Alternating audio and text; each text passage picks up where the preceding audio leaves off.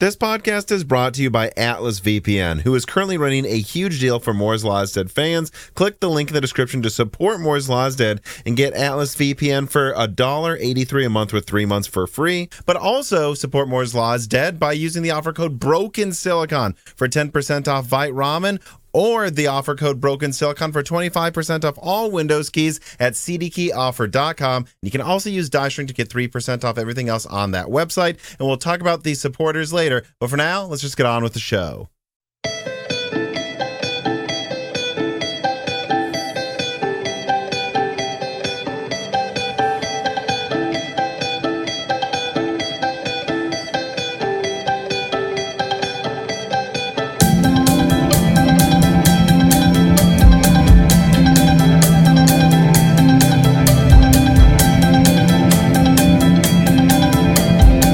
Welcome to Broken Silicon, a gaming hardware podcast. I am your host, Tom. Today, I am joined by the hopefully now fully recovered Dan.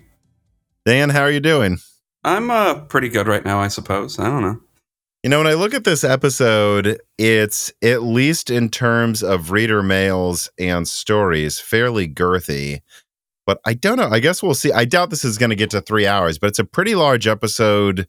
But I guess that's unsurprising considering this is really the first one we've recorded for almost 2 weeks since we were on vacation. When this will come out, we were on vacation a week and a half ago. Yes. Now, I would say what happened to me was a vacation. Now, our family was planning to go on this like trip to Ireland. Our mom was planning, and you know, it was supposed to take up a whole week. That's why we had those pre-recorded, you know, the APU segmentation, 2 podcast episodes all dropped in 1 week. But when I landed for a connecting flight in Charlotte, I got a text from Mom saying, Dan has COVID. We don't know what's happening. Yep. So I don't know how much I want to dwell on it. It kind of sucks, but we're rescheduling. And I don't know. I guess you got to go on 2 mini vacations, though. So. Yeah, basically, we tried to figure out how much we could get refunded because, like, you know, the debate becomes, do we really want to do a trip now? If you're not there, you're one out of 4 people in this family that's supposed to go. Or, you know, if, you know, then I think ultimately we made the right decision to just see if we can reschedule it. And I think we will be able to, so. Right, and now as we especially know that was the right decision because now it sounds like we definitely will be able to later this year. But man, imagine if we wouldn't have, and you'd have just been recovering from being sick and just, Dan, look where we are today. Dan, oh, cool. We're in, yeah, just, I imagine like just sending me hundreds of pictures constantly like, oh, look at where we are, Dan. What are you doing? Well, yeah, and I don't know what our mom would have done. She probably would have been like, well, do we say nothing and just pretend we're not on a trip? Or do we just, or would she have done that mom thing they sometimes do where they're like, wish you were here, Dan, but look where you're not at. Send you a picture, because I swear she does that sometimes. Yeah, she does. She does. Of course, she means well, but I guess, you know, yeah, so I managed to like, when I went to Mammoth Caves in Kentucky, there was since we were already there, we did a small trip in North Carolina where we just stayed there after and just canceled the flight that was going to be after that connecting flight. But I guess I am curious. I know you watched I Think You Should Leave. Did you? And you seem pretty sick the first few days, but you seem mostly recovered after halfway through the week. Like, did you catch up on any video games, or what else did you do, or was it not really worth? I don't know. I mean, I watched some shows. Trying to get some scientific work done because we're trying to put out a paper soon too. So, you know, do some work there when I can. But I'm trying to think. I guess I've been watching the other 2 as well as I Think You Should Leave. Recommend both. I really, really recommend the other 2 on HBO, or I guess now it's called Max. Oh yeah, I mean, because HBO is such a bad brand. We gotta get rid of that, right? There's the counter theory that some people have that they don't what are they called? Discovery Time Warner now? I can't remember what they're called after the merger. I think it's that. But there's a counter theory that they don't want to sully the name of the HBO brand with the heaping pile of shit that Discovery is about to put on is being put onto it. Either way, it's maybe pretty that's stupid. why. Well, yeah, because the other argument I've heard is that they're worried people in the center of the country, which is where I am, and I like the other two, think HBO sounds too liberal for mass appeal. That is an argument I've heard on several podcasts. But it's like, well, when you look at the new shows coming out on HBO, it doesn't seem like they're really getting away from that. So, well, you know, one thing, though, that does not get old is talking about the prices of VRAM. And since we don't have any corrections or opening reader mail today, I thought we would just jump straight in to story number one. Story number one, GDDR6 VRAM prices plummet. 8 gigabytes of memory now supposedly cost just $27. Quoting from Tom's Hardware, due to the rapidly dropping demand for graphics cards in recent quarters, coupled with the end of the component shortages of 2021, prices on GDDR6 memory have plummeted. As noticed by 3dcenter.org, spot prices of GDDR6 decreased to less than a quarter of what they once were during the past 1.5 years. Let's see, a quarter, so what, $27 for 8 gigabytes, so times 4. That sounds about right, yeah. At present, 8 gigabytes of GDDR6 now cost $27. However, it must be remembered that there were other considerations besides the flat per gigabyte price as well. Adding memory chips to both sides of a graphics cards, like would be required to make an RX 7600 to get to 16 gigabytes, does add complexity because you have to clamshell to get there with the design. Still, it's very easy to conclude that even in unideal situations, it shouldn't cost more than $50 to $70 to add 8 gigabytes to just about any card, even after accounting for margin. And therefore, it is safe to assume that an RX 7600 16 gigabyte should have an MSRP of $339, and a 4060 Ti should not cost more than $469 if these companies were being reasonable. And the only thing I would note to this story about how RAM is basically back to normal prices, if not even lower than where it was a few years ago, and like the general idea of complaining about adding $100 to the 4060 Ti cost to get to $500 for that model is that you do have to keep in mind that there is some balancing going on here at these companies. Like, so let me think of a good example here. All right.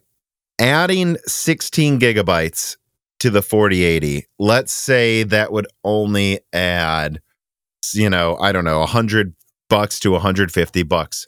Right, but that's current pricing. Mm-hmm. So if all 4080s, though, now we're using 16 more gigabytes. If all 4060... It would drive prices up. It would definitely drive prices up if there was any reasonable amount of demand for these products, which that's all I'm going to say is that when you see, well, it shouldn't cost more than like $40 or $50, I think these companies would be prudent to add another $10 to it so that they control demand a little bit. Because otherwise, I mean, if every card had double the RAM, they're not making twice as much RAM. That's part of the price. But still, the point is $500 for a 4060 Ti 16 gigabyte is absurd. They could totally afford to make that $450 or probably just $400 as well.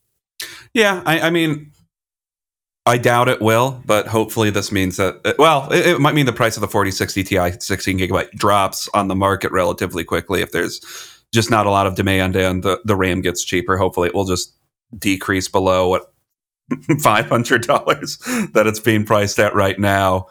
But yeah, I think they're being greedy even before the price of RAM plummeted. We knew they were being greedy. So I don't know how much there's to say other than like, hopefully they won't continue being greedy, and hopefully the 4060 Ti 16 drops to like 470 within a month or two.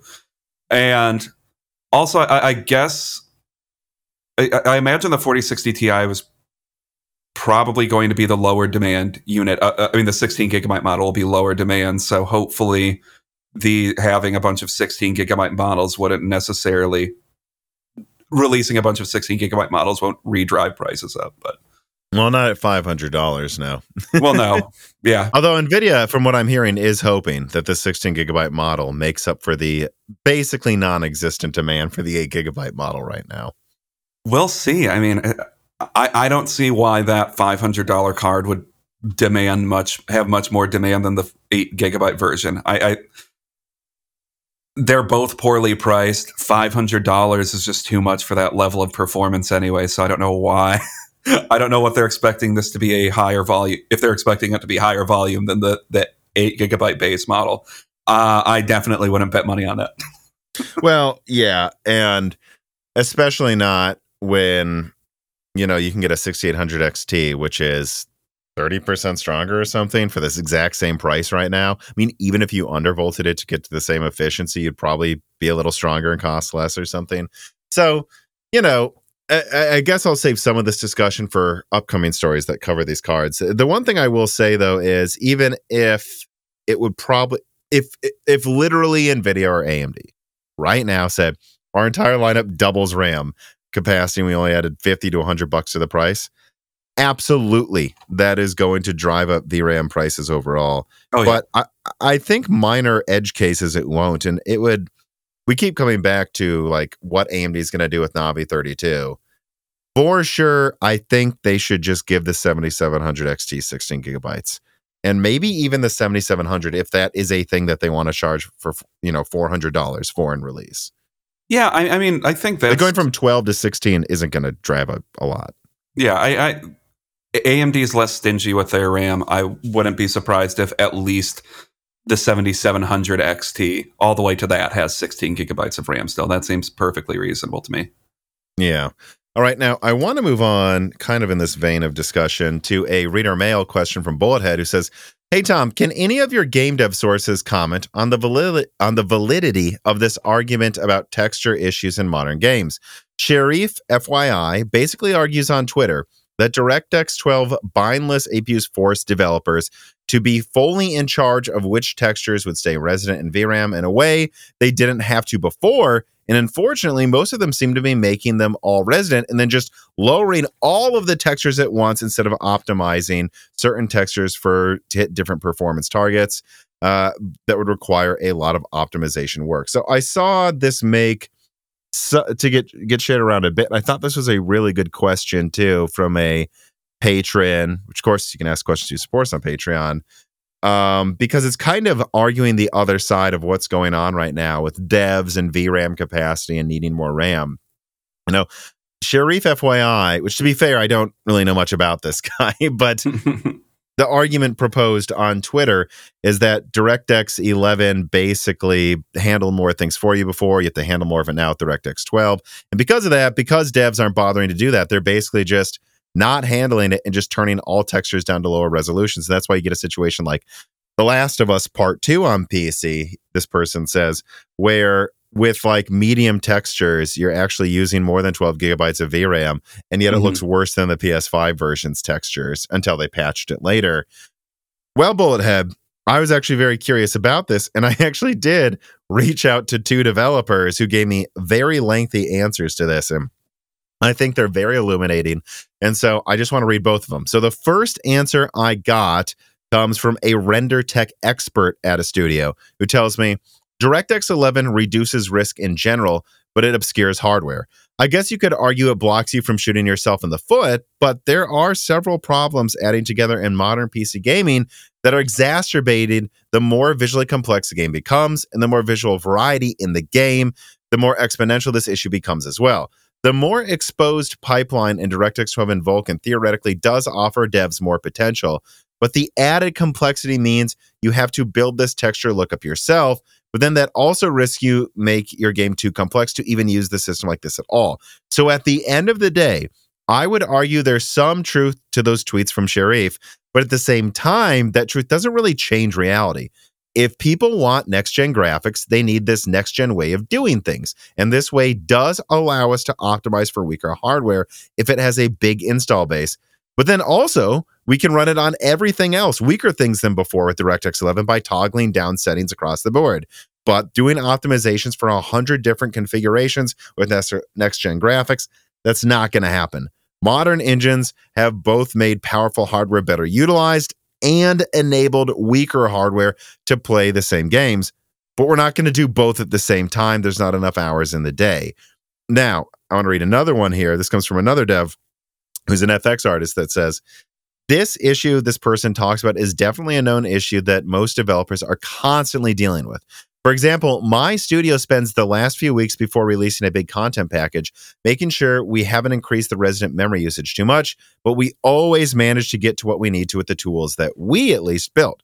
Thus, keeping textures resident depends on the studio, and in my experience, most studios have an adequate way for assets to get around it and stream instead. Well, if you have enough VRAM or a fast SSD, that is. I guess some studios are dealing with it worse, but time is always limited. For example, the PS4 requires heavy-handed work in keeping textures resident, but it's worth that extra effort to make that huge install base function perfect at launch. And so think about it. Once you optimize for the PS4 version, that is the big install base that has a hard drive and only 8 gigabytes of RAM, and you got that covered. And well, again, any system out there with a fast SSD and ample RAM makes this a non-issue. And then remember that what I said about consoles and gaming PCs with limited memory, each one of those could take weeks to optimize. Before a big content package, we spend weeks optimizing this. So, as usual, arguing that devs are getting lazy misses the point. There's always more work you can do to squeeze down RAM usage. And there's always another explosion one might want to put on screen if you have extra RAM. But time and budgets are limited. The PS5 has a design, for example, and the tools that make this very easy to work to do. And the PS4 has a massive install base that means we can't ignore prioritizing optimizing it. After that, honestly, many enthusiast gaming PCs already have an NVMe SSD, 16 to 32 gigabytes of RAM, and a 12 gigabyte or higher GPU. And then we'll just have to patch it after launch for better optimizations for the other dozen broad configurations we're expected to worry about now. And that's what we're going to keep doing unless you want all games to come out 1 to 2 years later for the 8 gigabyte GPU people. Remember, everybody, 8 gigabytes of RAM is $27. When devs ask you to buy more RAM, we're asking you to spend $27 more so we don't have to delay every game 2 years. So a 10 gigabyte console and GPUs from a decade ago can continue to pretend they're high end. So I don't know if this has almost become its own story, honestly, on this episode, Dan, but I thought this was one of the best counter arguments I've ever seen to kind of what we've been covering on this channel for a while about VRAM usage. What are your thoughts to what these two developers said? I mean, it's kind of the same thing you hear, like when you hear about someone editing a script or a book or whatever, like, yeah, you can always squeeze more out. You can always edit to death and find something way you can slightly improve whatever you want. But at the end of the day, how much time are they going to spend optimizing for graphics cards that are frankly like probably dying? Like if you're still gaming on like a 1070 or something, it's a pretty old card at this point. I know some new cards are coming out with 8 gigabytes of RAM, but 8 gigabytes of RAM is going the way of the dinosaur unless you're like want to play at 1080p medium settings. So this idea of having the max setting have to fit in an 8 gigabyte buffer makes no sense to me, because 8 gigabytes has been around forever. And yeah, I guess there's endless work you could do to use less than 8 gigabytes of RAM, but we're getting to a point where most new cards sold are going to have 12 plus gigabytes of RAM. Right.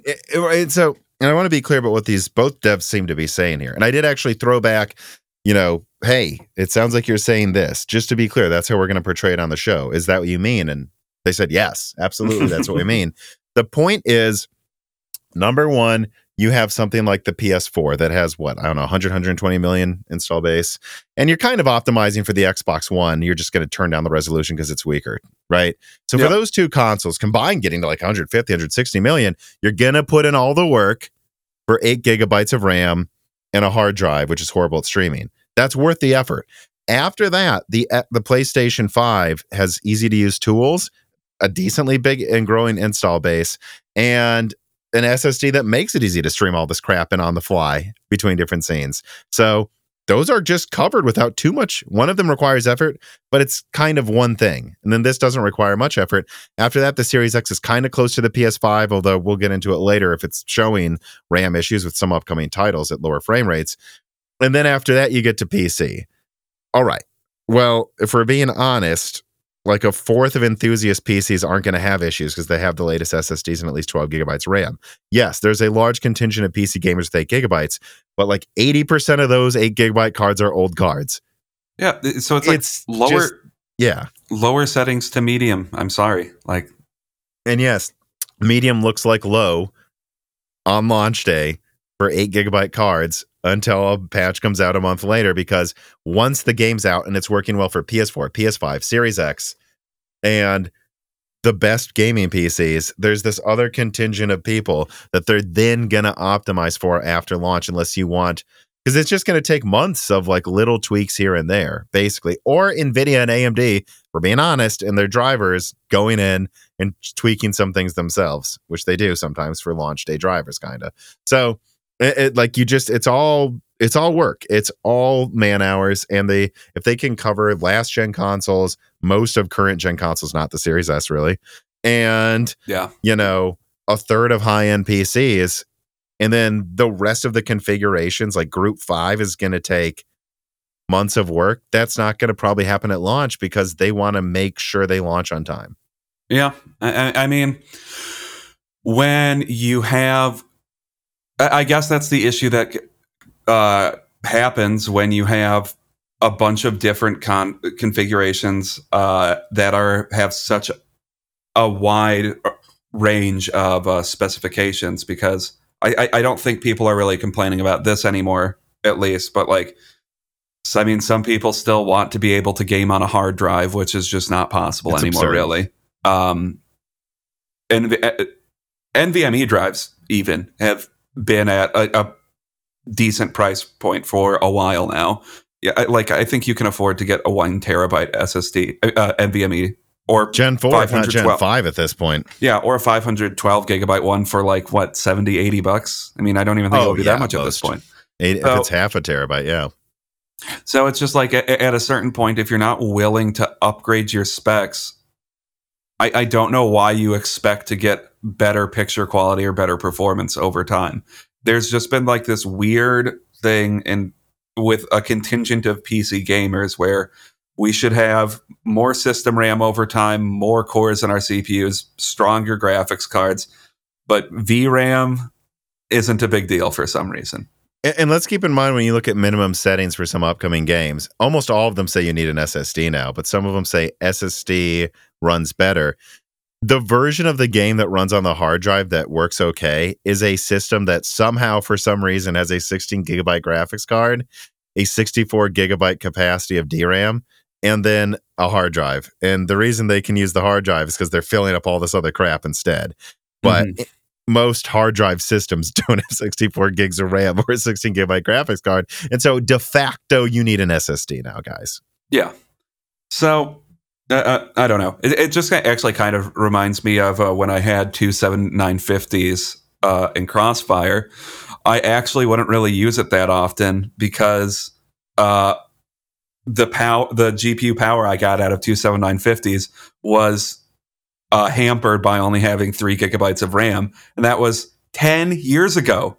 And I know that's 3 gigabytes, but 10 years ago, 3 gigabytes was a limiting factor if I wanted to try to play games in like in 4K, 1440p, even sometimes 1440p in 4K. Sometimes. Yeah. So like, yeah, I usually just have that for mining, the second 7950 for mining, because I would just rather not have the weird performance hiccups you could get with Crossfire, and I really couldn't get the performance out of it anyways. Like, so I would have to go down to like 1440p or somewhere between 1080p and 1440p if I wanted to play it anyways. Yeah, and what I would say is, obviously I only reached out to a couple devs, and luckily they both got back to me, I think, with very interesting and well thought out answers. But I'm sure there's other developers that have their own thoughts. Clearly, someone on Twitter here has their own thoughts as well. But, I just want to make this clear, though. These are just back and forth opinions. Every developer I've had on, every developer that I know Hardware Unboxed, Steve at Hardware Unboxed has reached out to behind the scenes before talking on some Q&As. They, at least the ones we're talking to, unanimously say the same thing, that it's way overdue that we have more RAM. Maybe some devs will disagree on the side, but to those disagreements, I have some pretty well thought out multi-paragraph rebuttals. And it all basically comes down to, DirectX 12 makes it so you have to do a little more optimization work, and it seems like some devs aren't bothering to, but at the same time, most of them are. And at a certain point, DirectX 12 makes it so weak hardware can run any game, but it'll look like crap. and strong hardware works better. In the middle, if you don't have enough RAM, there's losers right now because we don't have time to optimize for every graphics card architecture like it's a console. It's just unreasonable. All right.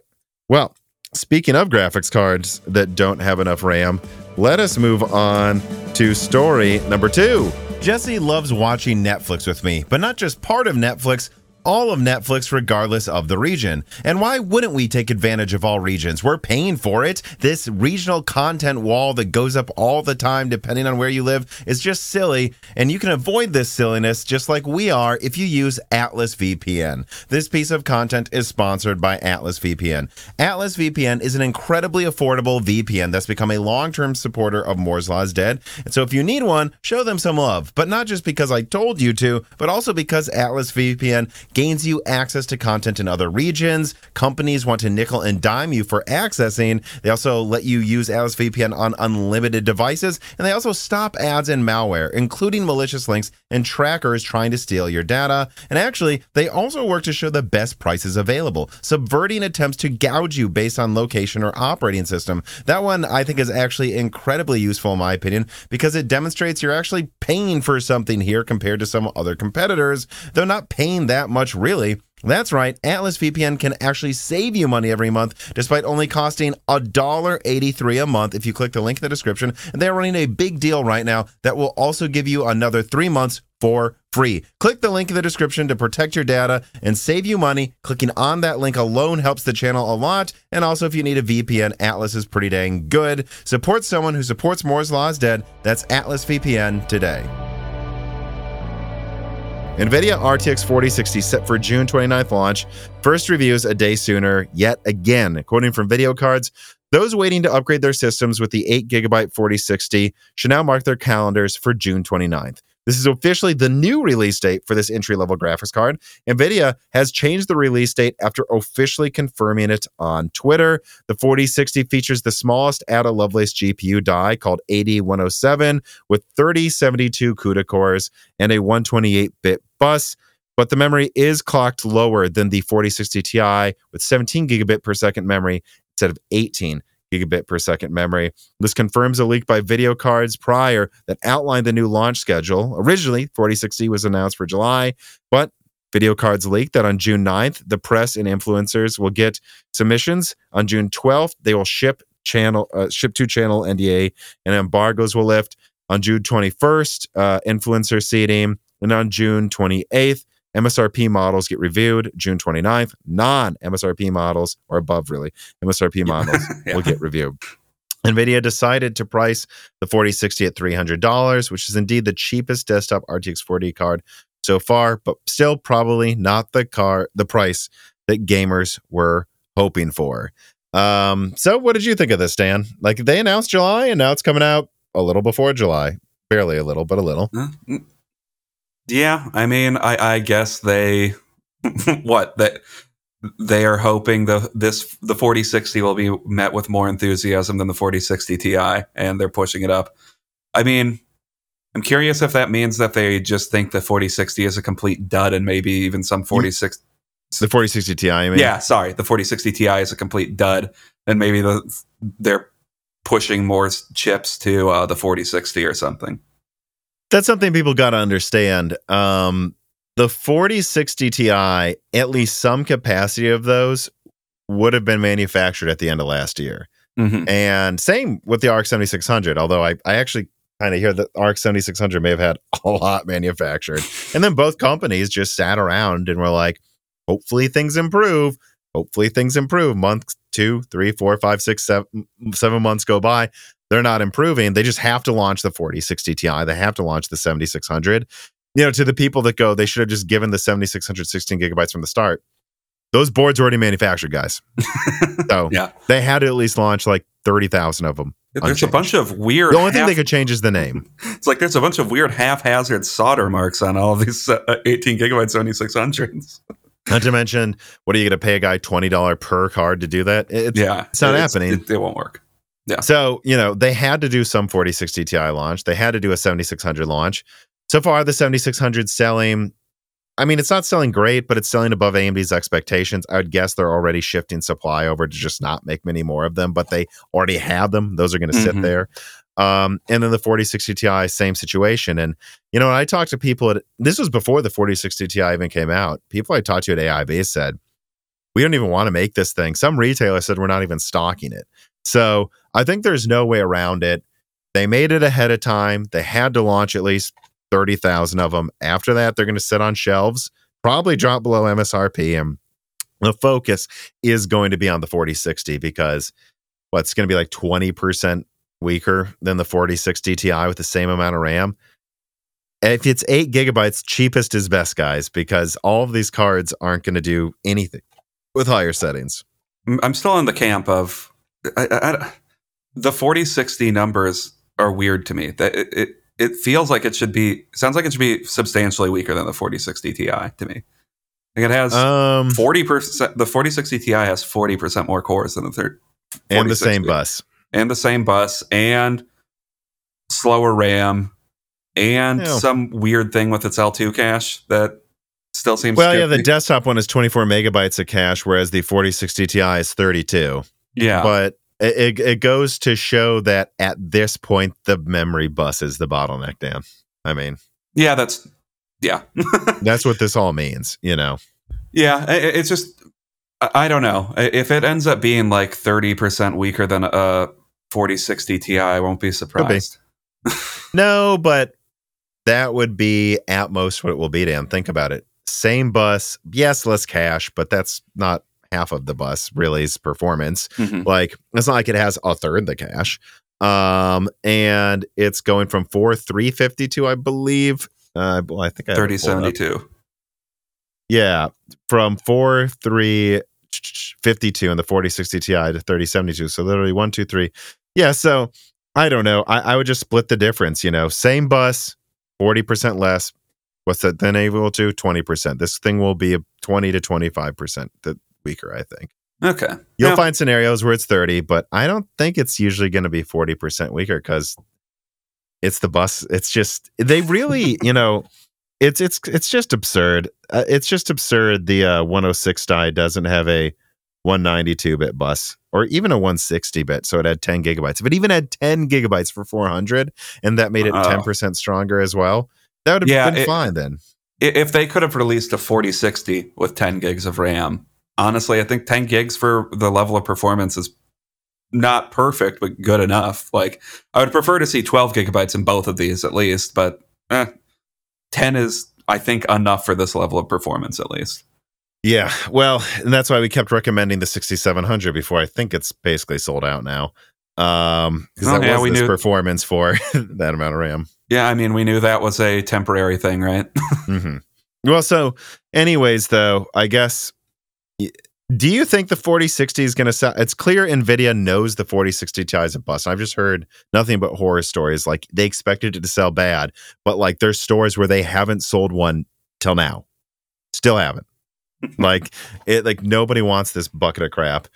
Do you think the 4060 is going to fare any better? I think it's kind of dependent on where this.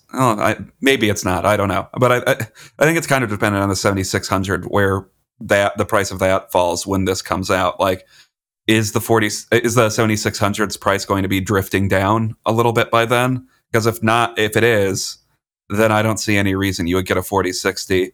Like, the features it has, I don't think are worth like a 20% premium over the 7600. Yeah.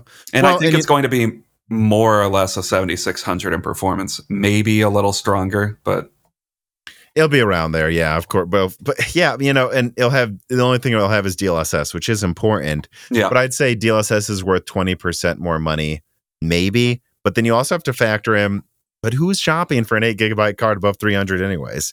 You know, so it's, you know, there's a reason I tweeted the 6600 is 180.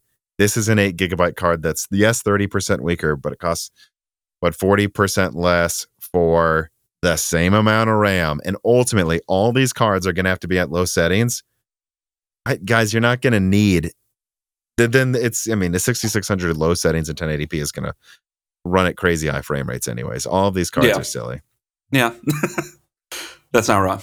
Yeah. And I think there's also the question of, for the 4060, the one thing that I could also see surprising Nvidia in bad sales, if it sells badly, is they'll have forgotten that not only there's something just to be said for just launching later is such an issue, because maybe if half a year ago the 4060 was out for $300, everyone would have gone, yeah, I'd rather get this than a 6700, because it's basically a 6700 with a little less RAM but half the power consumption, and it has DLSS, so that helps with that anyways. But it's been 6 months. There's been 6 months where anyone who wanted around an 8 gigabyte card maybe already bought the card because they've already gotten cheaper. And it's just like, who's left in this market by the time this comes out? And that might be a reason Nvidia is trying to launch it as soon as possible as well, is they're just realizing the 8 gigabyte market has been so saturated with cheap stuff below $200 for half a year that maybe just, even if this is better now, no one's left to buy it.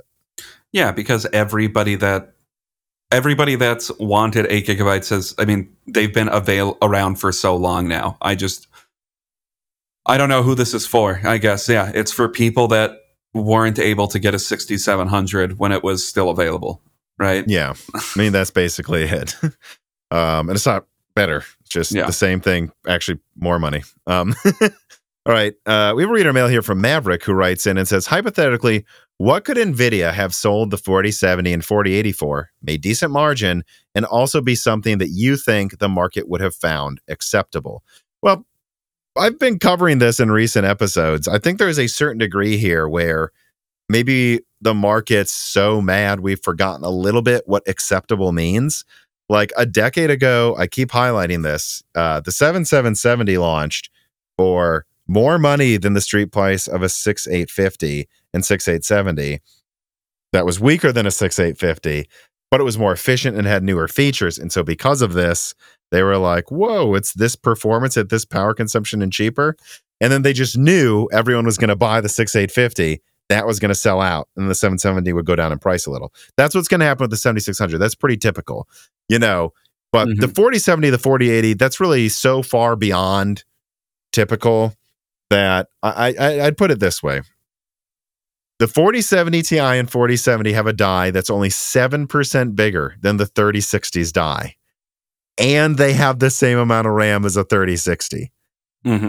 Guys, this thing costs $50 to $100 more to make than a 3060. There's no way around it. The 4070 should have been what the 4070 Ti is for 550 max, and the 4070 should have been called the 4060 Ti 12 gigabyte for 450. If that would have happened, I think people would have accepted it. $550, 3090 performance, and then $450, 3080 performance with 12 gigabytes. And then the 4080 could have just used what is now the 4070 Founders Cooler, been 900, and they could have been like, stronger than the 3090 Ti, $900 with 16 gigabytes. And that would have honestly undercut the 7900 XTX by $100.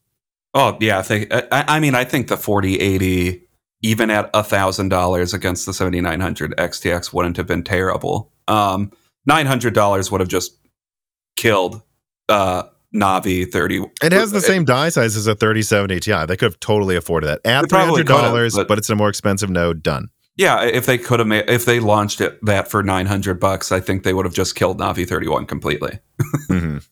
But I guess a point I want to make, though, answering Maverick's question here, which thank you for writing in, is I think we get these questions every other episode. What could this have been priced at and been acceptable? What could have this been acceptable?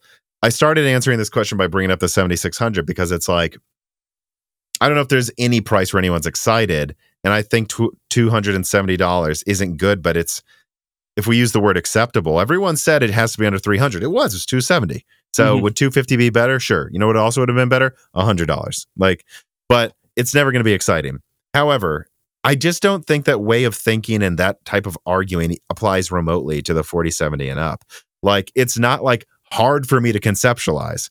The 4070 Ti has a 7% bigger die than the 3060 and the same amount of RAM. Oh, yeah. So charge an extra even 50% and it still would have been way higher margins than last gen. And I think the market would have accepted a $500 to $600 3090. They would have loved it. But Nvidia just, I guess, decided they want to double the margins of last gen, which already had high margins, and no one's buying it. Yeah, I mean, I think everything below the 4080 in Nvidia's lineup right now seems like it's half a step. They're marketing it as half a step higher than what it is. You know what I mean? Right. Like, I think that's the best way to view it. Like, the 4070 Ti should be a 4070, and it should be cheaper than what it launched for. And that's kind of what everything that they've launched so far should be. The 4060 Ti should be what the 4060 is, and it should be like $300. Yeah, the 4060 should be a 4050 and be 250. 250, maybe. It is a 150 millimeter square die. Yeah. It's a smaller die than the 3050. It's ridiculous. And I mean, even it applies to the 4080 too, though. The 4080, they're trying to sell it as a 4080 Ti for 4080 Ti pricing. It's not. Yeah, that's true. Yeah. All right. Well, speaking of a card that we have yet to know if it will be overpriced, let us move on to story number 3. Navi 32 physically seen in B-roll in a Forbes interview. Will AIBs register the 7800 XT 16GB? I'm quoting here from both Video Cards and Tom's Hardware. Forbes had a chance to talk to AMD CEO and President Lisa Su about the past and future of the company. This video is actually not very new, as we are looking at content that was published on May 31st. What is important, though, is that the B-roll footage embedded in that video shows a product that has not been announced yet, namely a Navi 32 GPU with just 4 MCDs and a smaller die than Navi 31. This was discovered by Hong An Fu on Twitter.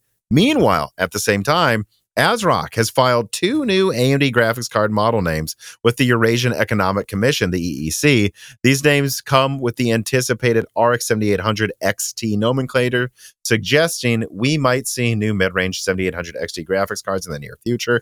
The model names don't really tell us any specs, except that it has 16 gigabytes of memory as expected. And finally, this is coming from me personally, everybody, I can confirm that Navi 32 supposedly is still not expected to be ready until quarter 3. Although I guess we could say quarter 3 starts in July, but personally, it seems to me like AMD is preparing an RX 7800 XT 16GB based on a gaming version of the W7800, which is to say Navi 31, 70 compute units. And then Navi 32 is being verified for launch right now at AMD for probably the 7800 non-XT down to the 7700 non-XT to fill out the $400 to $600 market late this summer when Navi 22 and Navi 21 finished selling through. I just think that any Navi 32 product would make much more sense as a 7800 non-XT the more I've been thinking about it this week. And the fact that that hasn't been registered yet makes me question why anyone would assume the upcoming 7800 XT uses Navi 32. Think about it. If the 7800 XT uses Navi 32, wouldn't they also register a Navi a 7800 non-XT because of the disabled version of it? Yes. Wasn't the 4060 like 7900 XTX and XT were registered at the same time? Mm-hmm. You know. Yeah. So I don't know. To be fair, though, I can't really be 100% sure of what the 7800 XT will use. All I can say is it seems like there's multiple different stories pointing to 16 gigabyte mid-range cards coming out from AMD before the end of summer. So what did you think about all of this, Dan? You know, I think it's good to finally see Navi 32 like going somewhere, because there's been a weird thing around Navi 32 specifically where I don't know what your opinion is on this. I don't know if it's something went wrong and that's why it hasn't come out, because it's conspicuous that 32 is coming out after 33. Well, that was always the plan, to be clear. Okay. All the way back to I think early last year, I was told 31 and 33, with 33 maybe even launching before 31, which, let's be clear about that.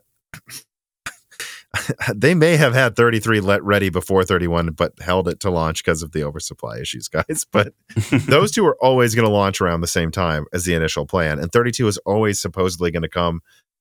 I think I always heard quarter 2 this year at the earliest. So it's coming out later than expected, maybe, but honestly, for me, not that much later. I think AMD's plan always was to have a dirt cheap 6 nanometer offering, 33, and the new flagship. And they always knew they were going to have a lot of high end cards from last gen to get rid of. Mm-hmm. Okay. So, maybe it's but the not fact delayed, that they haven't but showed it literally at all, I agree with you. It is odd. They haven't literally even shown it. Also, yeah, because I don't know. There's a huge gap in their market that Navi 32 is seemingly supposed to fill out with how many different models then? 3, 4, possibly? Yeah. Or I don't know.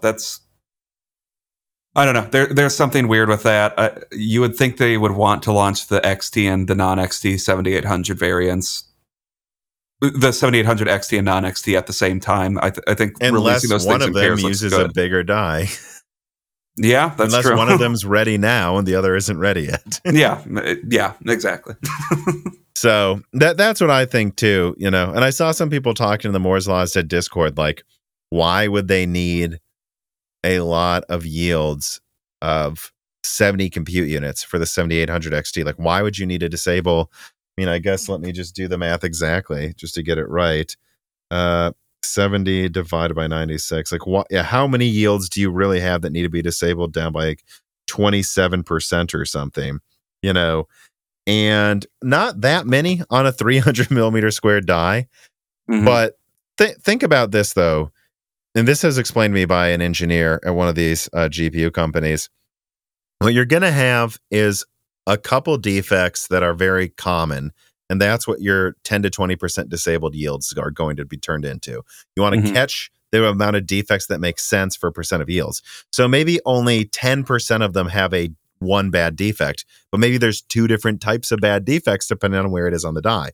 So what you do is you disable for both of those. That's where you get the 7900 XT. Then the 7800 XT, maybe there's almost none of them that have 3 bad defects, but maybe there's 5 types of bad defects. You're going to make that bottom yield catch all of them instead of launching 5 variants on the bottom that are all different kinds of cards. Although that is kind of what Nvidia did with GA102 with Ampere, if you think about it. But that's a rarity. You usually don't do that. And so that's why the 7800 XT would be disabled all the way down to 70 compute units. So they can take all these different types of disabled, then just cut the rest of it out, call it one thing. Also, no one said they're going to make a lot of these. Yeah, and you know, those heavily disabled cards, they're uncommon, but they do happen. I mean, I think that suggests like what it did with Nvidia, where they just went with. Sounds like a similar type of defect that they got with. They just had more types of them, and so that is why they literally decided to make all of those different 3080s, 3090s, A5000s. I mean, it definitely suggests that something went wrong with Navi 31's manufacturer, I would say, which I think we already pretty much know. So I don't think so. Well, I mean, maybe with the architecture's performance, but no, Dan, with the yields, what I hear is they just haven't sold nearly as many 7900 XTs as they want to, and they need to find a way to sell it for less.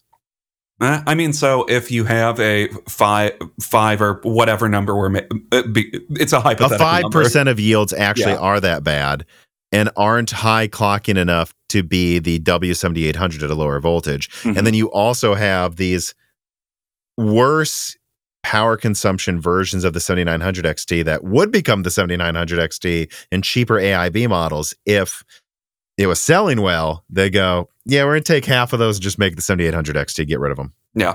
Yeah, cutting their losses with the 7900 XT, because at a certain point, there's just not enthusiasm for the 7900 XT, and maybe it would be better if you could keep the price somewhat inflated by not having a bunch of shitty models of 7900 XT come out. Right, and you know, if I pull up the 7900 XT specs, let's see, we got 315 watt TDP. So maybe what they do too is they just say, you know, making it like a 280 watt TDP or somewhere between there and 300, that will make the board cost a little cheaper. Removing a couple MCDs.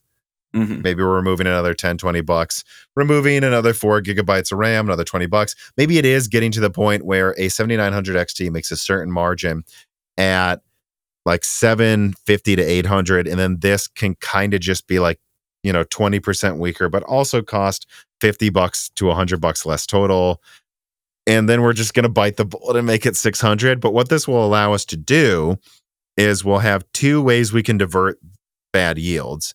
And if we find out, hey, people really like a more efficient 6900 XT for 600, they like that way more than they like a $800 overclock 6950 XT. Like if they find that this happens, guys, they can just say, yeah, we're going to disable these into that. That happens with a lot of those 6-core models, actually, with Zen Plus. Oh, yeah. Almost none of those yields had to be 6 cores with Zen Plus, but they just said, well, that's the model that's selling, so we're going to cut the cores down and whatever, bundle a cheaper cooler with it.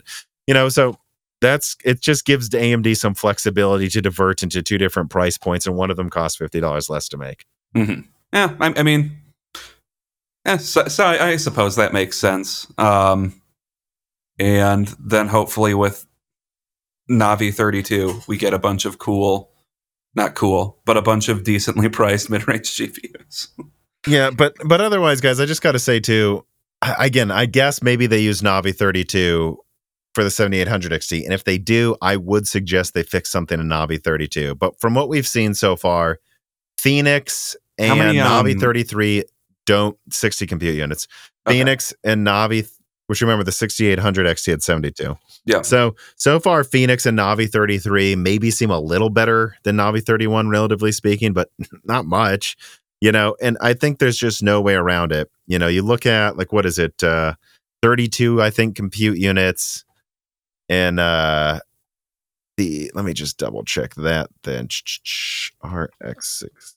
Yeah. So look, guys, it's a smaller die size, so that's impressive. But ultimately, the 7600 is 5 to 10% stronger than a 6650 XT with the same amount of compute units. Mm-hmm. But I guess it's smaller, so you might want to factor that in. But no matter how you dice it, it just seems like RDNA 3 is about 20% better per compute unit. Some would argue if I'm being generous. And so if that's true, I don't know how Navi 32 outperforms the 6800 XT with 60 compute units. It won't. It's going to be at best the same performance. And therefore, that would be better as the 7800, which would be fine if they just made no 7800 XT, but we're seeing registers for a 7800 XT. So that is where I continue to have the opinion of what I said, by the way, months ago, that it seems like Navi 31 might be used for the 7800 XT.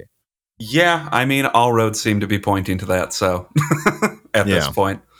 But anyways, let us now move on to story number 4. For the first half of this year, have you felt like a dog chasing its tail as you scour CD websites and eBay to find any place you can get reasonably priced Microsoft products? Well, you don't need to do that anymore. Just go to cdkeyoffer.com, the best place to get Microsoft operating systems, Office products, select games, and even some gaming hardware peripherals for reasonable prices. And they're always doing special promotions. Right now, in fact, they are doing their mid-year sales event that you're not going to want to miss. So whether you're looking for Steam, EA, Uplay, or PlayStation keys, or of course, Microsoft products or gaming peripherals, support Moore's Law is Dead by using the offer code BrokenSilicon for 25% off all Microsoft products and Die Shrink for 3% off everything else on the website. Support Moore's Law is Dead by supporting one of our best long-term sponsors,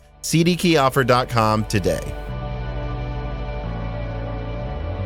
AMD details Bergamo, Zen 4C, and MI300 at their AI and data center technology premiere.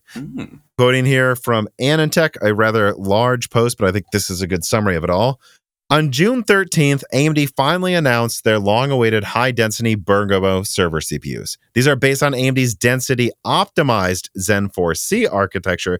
The new EPYC chips offer up to 128 CPU cores, 32 more cores than AMD's current flagship Genoa. And AMD actually first teased Bergamo and Zen 4C over 18 months ago, outlining their plans to deliver a higher-density EPYC CPU destined particularly for the cloud computing market. The Zen 4C cores will use the same ISA as AMD's regular Zen 4 architecture, making both sets of architectures fully ISA compatible and with the same IPC, but one of them functions with a denser design. Despite these density-focused improvements, Bergamo is still a hefty chip overall, though, in regards to the total number of transistors in use. A fully kitted-out chip is comprised of 82 billion transistors, down from the roughly 90 billion transistors in a full Genoa chip, which means it actually probably costs less to make than Genoa, guys. Which, accounting for the larger number of CPU cores available with Bergamo, works out to a single Zen 4C core being about 68% the transistor count of a Zen 4 core when amortized over the entire transistor count of the chip. The higher core counts and less aggressive clock speeds make the resulting chips on a core-for-core basis more energy efficient than Genoa, which for AMD's target market is a huge consideration, given that power is one of their greatest ongoing costs. As part of today's presentation, AMD is touting that a 2.7 times improvement in energy efficiency is what you would see for a Bergamo chip over Sapphire Rapids. Now, moving from Zen to CDNA, AMD also offered an update on the status of their nearly finished AMD Instinct MI300 accelerator family, the company's next-generation HPC class processors, which use Zen 4 CPU cores and CDNA 3 GPU cores on a single package, have now become a multi-SKU family of XPUs. The previously announced 128GB MI300 APU, first leaked by Moore's Law is dead, by the way, everybody, which is now being called the MI300A, offers the design AMD has already detailed, which is 24 Zen 4 cores, 128 gigabytes HBM3 on a complex 5 plus 6 nanometer tile design. However, they have now also announced a more AI and compute-focused chip dubbed the MI300X, first leaked by Adora TV, that uses just CDNA 3 GPU tiles rather than a mix of GPU and CPU tiles, making it a pure high-performance GPU paired with 192 gigabytes of memory aimed squarely at large language models market. The MI300X is designed for customers who need all the memory capacity they can get to run the largest of models. With these announcements, AMD has solidified that they're years ahead of Intel in traditional multi-core server performance, and that they're doing a flexible XPU design at least 3 years before their rival Intel. Whereas Intel has now scrapped their combined GPU and CPU Falcon Shores products for a pure GPU Falcon Shores, AMD is now slated to offer a flexible GPU CPU family by the end of this year, years before Intel, despite Intel, I think, arguably announcing that crap before them. However, AMD undoubtedly wishes they had MI300 sooner, and that is because demand for AI accelerators has been through the roof for much of the past year, and MI300s will be AMD's first opportunity to make a significant play for the market. Although AMD seems behind Nvidia, their investors are still undoubtedly hoping MI300 will become AMD's versions of a license to print money for the AI boom by the end of the year, that Team Green has already secured the ability to do already. All right, Dan, there was that big AI premiere. That's my write-up from AnandTech of the whole thing. What are your thoughts? I mean, hopefully the AI boom works out because for AMD, because they're pushing into it now at an almost awkward point where like Nvidia has secured so many contracts for doing AI that I'm a bit worried this is just going to come to the market a little bit late. Although if this thing goes for like 5-10 years, I guess they'll be rolling in money. Right, that's something I've discussed with you, and something I said both on the recent Loose Ends and in that Intel is an AMD's rear view mirror video.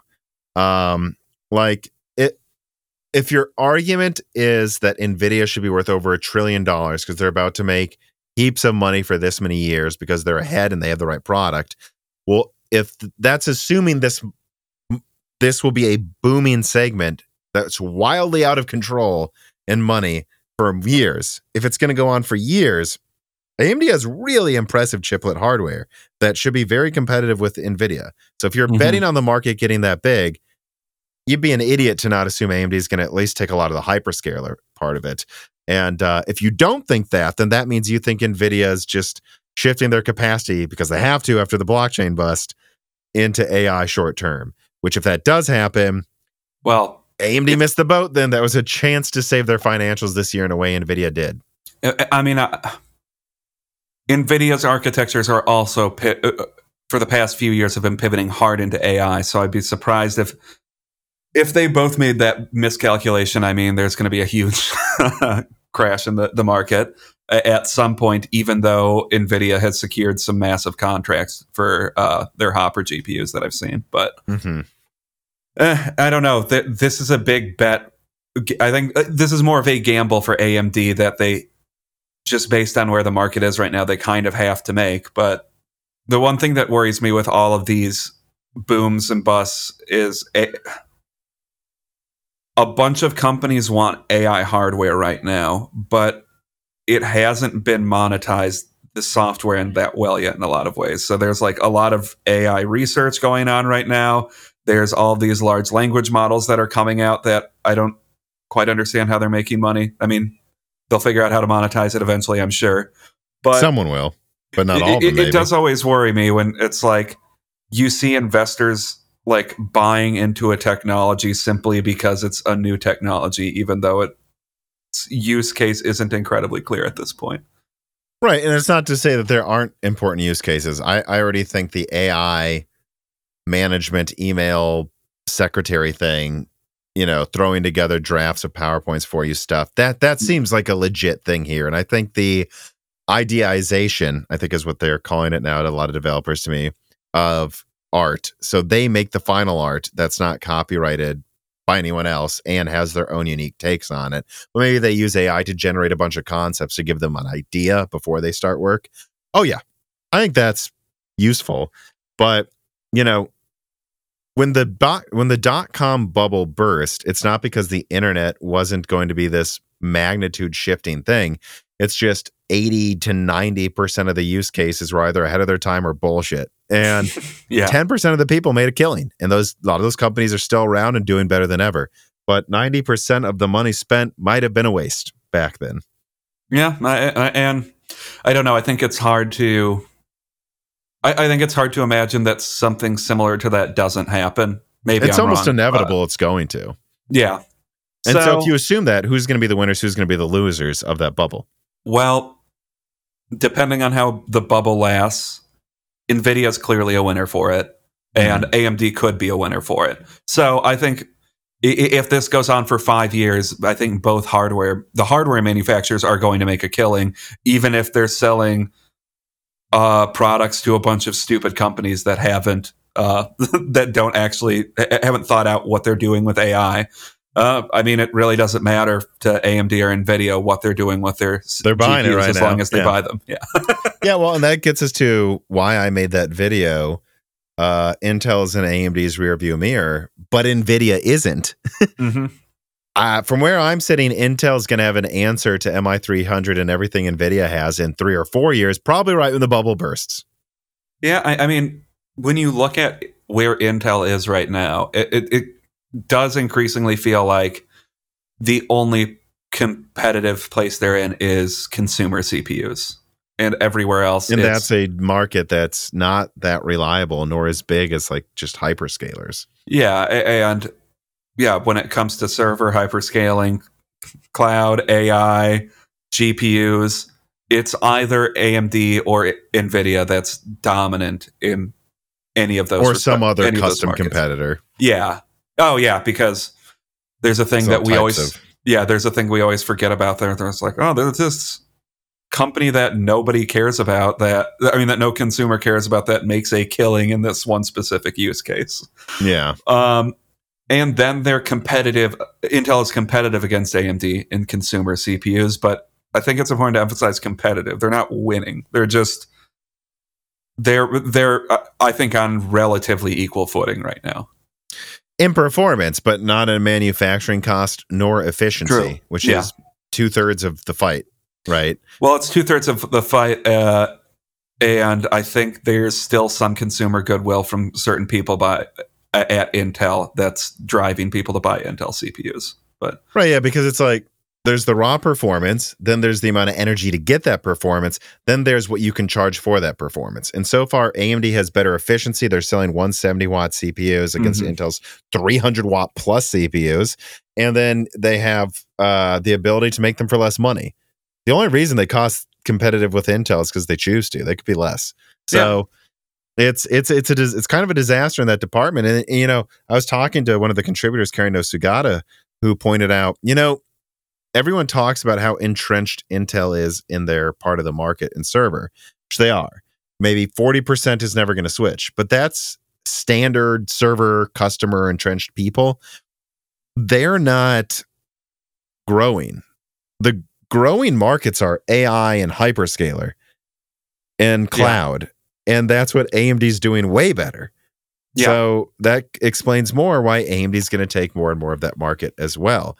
And it's just, I don't know, it's just, at least right now, Nvidia's winning. If this bubble goes on for a while, you could see AMD catching up and getting some really big contracts. But with Intel, I just go, I don't know, guys. It looks bad. It looks like not only are they in a losing war of attrition in client and other places, but in server, it's a hard battle for them to keep fighting. And then in AI, and then in all of the new stuff like AI, they're just late to the party again, just like they were with cell phones, just like it gets just on and on and on.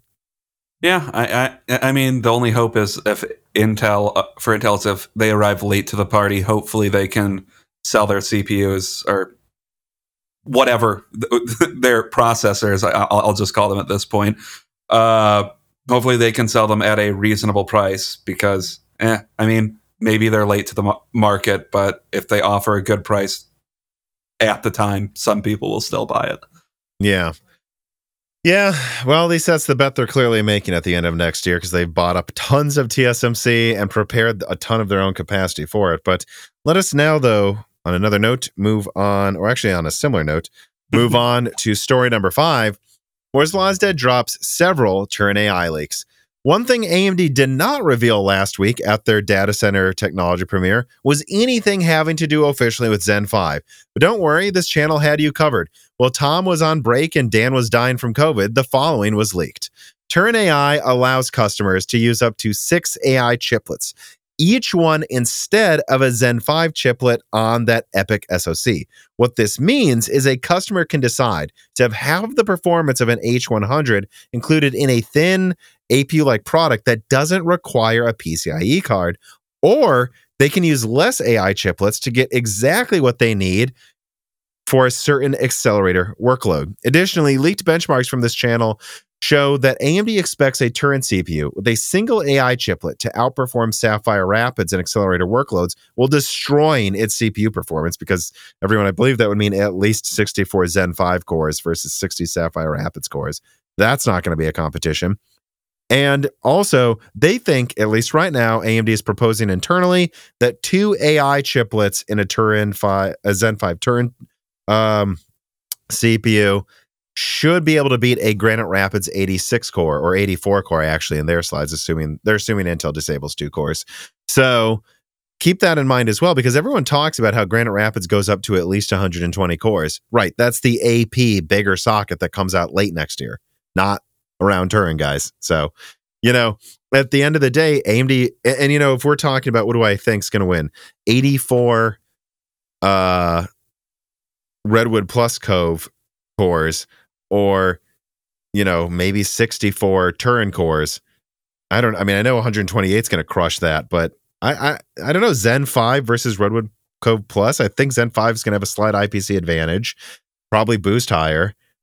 There's a chance they may just beat Granite Rapids at everything too with Turin AI, and then have a 128 core offering for standard workloads, Vcache models, and a 192 core model for cloud customers. Yeah. I don't know. It just seems like a bad year again next year for Intel in server, client, and AI. Dan, what are your thoughts? I mean, Turin sounds like if it is that fully like customizable, and that's going to be an offering that, depending on like how small of a server blade they can make, that could beat out certain like H100 customers. Because some of them don't need that much compute. They just need the ability to run these types of AI workloads and then have a ton of RAM. And then if you can make it half as big, use half the energy of an H100 chip, which each H100 chip uses like 700 watts, by the way, guys. A lot of people might go for that. And then that would be what, if you had 6 AI chiplets, that would be 80 cores, right? Something like that. I honestly don't know. All I know is I've seen benchmarks with 64 core models. I don't know why it's limited to up to 6 in the documentation I saw. I don't know if that means that each AI chiplet takes up 2 8-core CCDs. I don't know. or 16 core even. Maybe Turin AI is just using Zen 5C. I think I might have even heard. I don't know. I think that's actually plausible, by the way, that what I saw with one of the benchmarks was maybe like 2 AI chiplets, and each one is a Zen 5C chiplet that's bigger than a Zen 4 chiplet. I don't know. It's hard for me to say. Yeah. But it goes up to 6, which is about half the performance of H100. I mean, yeah, I guess that's just to say it gives them the AI capability on an APU to not quite be as strong as like what their dedicated GPUs will are going to have in the future, but you get a strong hybrid between CPU and the AI performance in hopefully a small package. Mm-hmm. So I mean, I don't know. It to me seems hopefully on the same vein of what we were talking about in the previous story. AMD seems to be betting pretty hard on AI over the next 2 years. So at every level of performance. So hopefully it works out for them. Although I do think something like this is more of a safe bet because this isn't going all in on AI computing. No, Nvidia seems much more to be going all in on AI. In fact, I've seen people argue, and I think somewhat justifiably, they don't even make graphics cards anymore anyways. They make AI cards and then find a way to use it to make graphics. Oh, I mean, there's definitely a strong argument for that. Yeah. Bullethead writes in and asks, has AMD put any thought into a prosumer Zen 5C or Zen 5, I'm sorry, CPU with an 8-core CCD and an AI engine chiplet instead of dual 8-core CCDs on AM5? I would expect the best bins of the AI engine chiplets in such a product, but I feel like it would at least be useful to anyone trying to run a local AI instance of Stable Diffusion or a smaller LLM for coding. Yeah, well, and at a minimum, they could probably make a custom IO die, squeeze some stuff out, and put like a 16-core Zen 5C with an AI engine chiplet. That might be a really interesting like developer board for universities. Yeah, I suppose. I mean, am I wrong? Isn't that kind of similar to what Phoenix is? Or I actually don't know how much space the AI engine takes up on Phoenix. So it's a very small amount of space. Okay, so it's not really it's not a dedicated chip. Well, my memory, I leaked this, so let me just open up. Right, Strix Point, I think Phoenix is like 12 tops. I think Strix Point is aiming for 20 tops based on my documentation and 40 tops for Strix Halo. Each one of these AI engine chiplets, Dan, if you'll remember from what we are looking at here today, is about 250 to 300 tops. So I mean, we're talking about each one of these AI engine chiplets being an order of magnitude. Yeah, I mean, stronger. We're 10 to 20 times stronger than what's in the APUs. From what I've heard, the APUs can do everything an AI chip can. It's just not meant to be crazy strong. Just be able to do it to, do things 10 times like 1,000 times faster than a GPU. Not do things remotely as fast as a real AI card. Okay. I mean, so yeah, I suppose then if they dedicating an entire AI engine chiplet would be interesting if that's possible. Although I don't know if it is based on what you said about like we don't really know how much space an AI engine takes up at this point. Yeah. Well, except that it's a very small amount of space on Phoenix. And I would also say to Bullethead, I think it would make far more sense to just slightly update the IO die for Granite Ridge and just give it the Phoenix AI engine. Like just put that on the IO die or something. Although up until now, I really don't have any proof they're doing that because everything I've seen is the same amount of PCIe lanes. Everything I've seen is like some reductions in capabilities. So I think it would make sense. Like if you're going to have Phoenix have an AI engine and then you're going to launch Strix Point with an AI engine, are you really then going to launch Zen 5 to AM5 using literally the same IO die? Wouldn't you want to at least update that to like 2 RDNA 3 plus compute units and an AI engine on there? I don't know. Maybe not. Maybe it's just not worth the money because no one would use it on desktop. I don't know, but that's what I would think. I mean, I imagine there will be a use for it on a desktop. So eventually, at least then you can argue like your PC is not going to fall behind in all of these capabilities. But yeah. QH Freddy writes in, would Vcache have much use on Bergamo or other compact core parts? Is it worth the design effort? Honestly, I'm not sure it would make sense. I mean, Bergamo seems to accomplish the same IPC as Genoa while having less cache. So for the things it's going to be used for, I don't know why you'd use Vcache. Remember, I guess I don't know. I don't know if that Vcache die would easily fit on a Bergamo die. Remember, those Zen 4C chiplets are a different shape. So would they have to design a custom Vcache chip for that? Wouldn't those people just be using Genoa X anyways? I don't know. I don't think it really makes sense. And then if you think of it from a consumer standpoint, is a gamer going to choose an 8-core at 5 gigahertz with Vcache or a 16-core at 3 gigahertz with Vcache? I think we know what gamers are going to choose, right? The 16 core. No. Yeah. The 8 core, obviously. Yeah.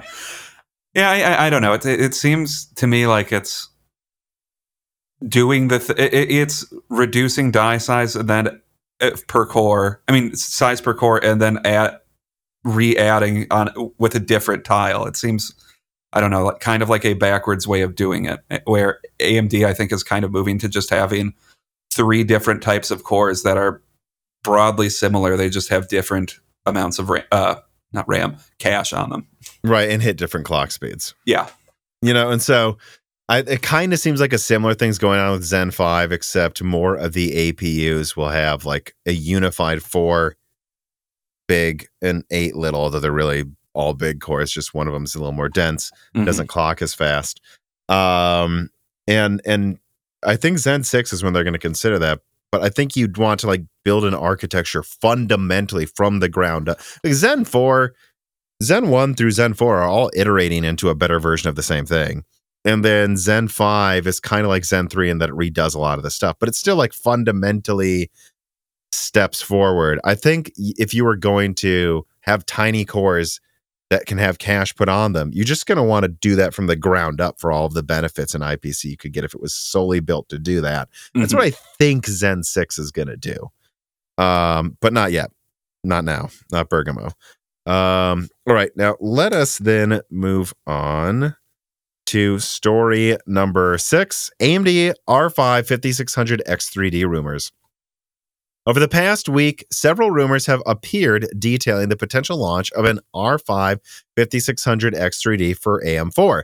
This would be a Zen 3-based 6-core SKU that leverages the full layer of Vcache that the 5800X3D also uses for potentially very similar gaming performance to that legendary 5800X3D in many scenarios. However, one would have to ask, what would this cost, or really what should this be priced at?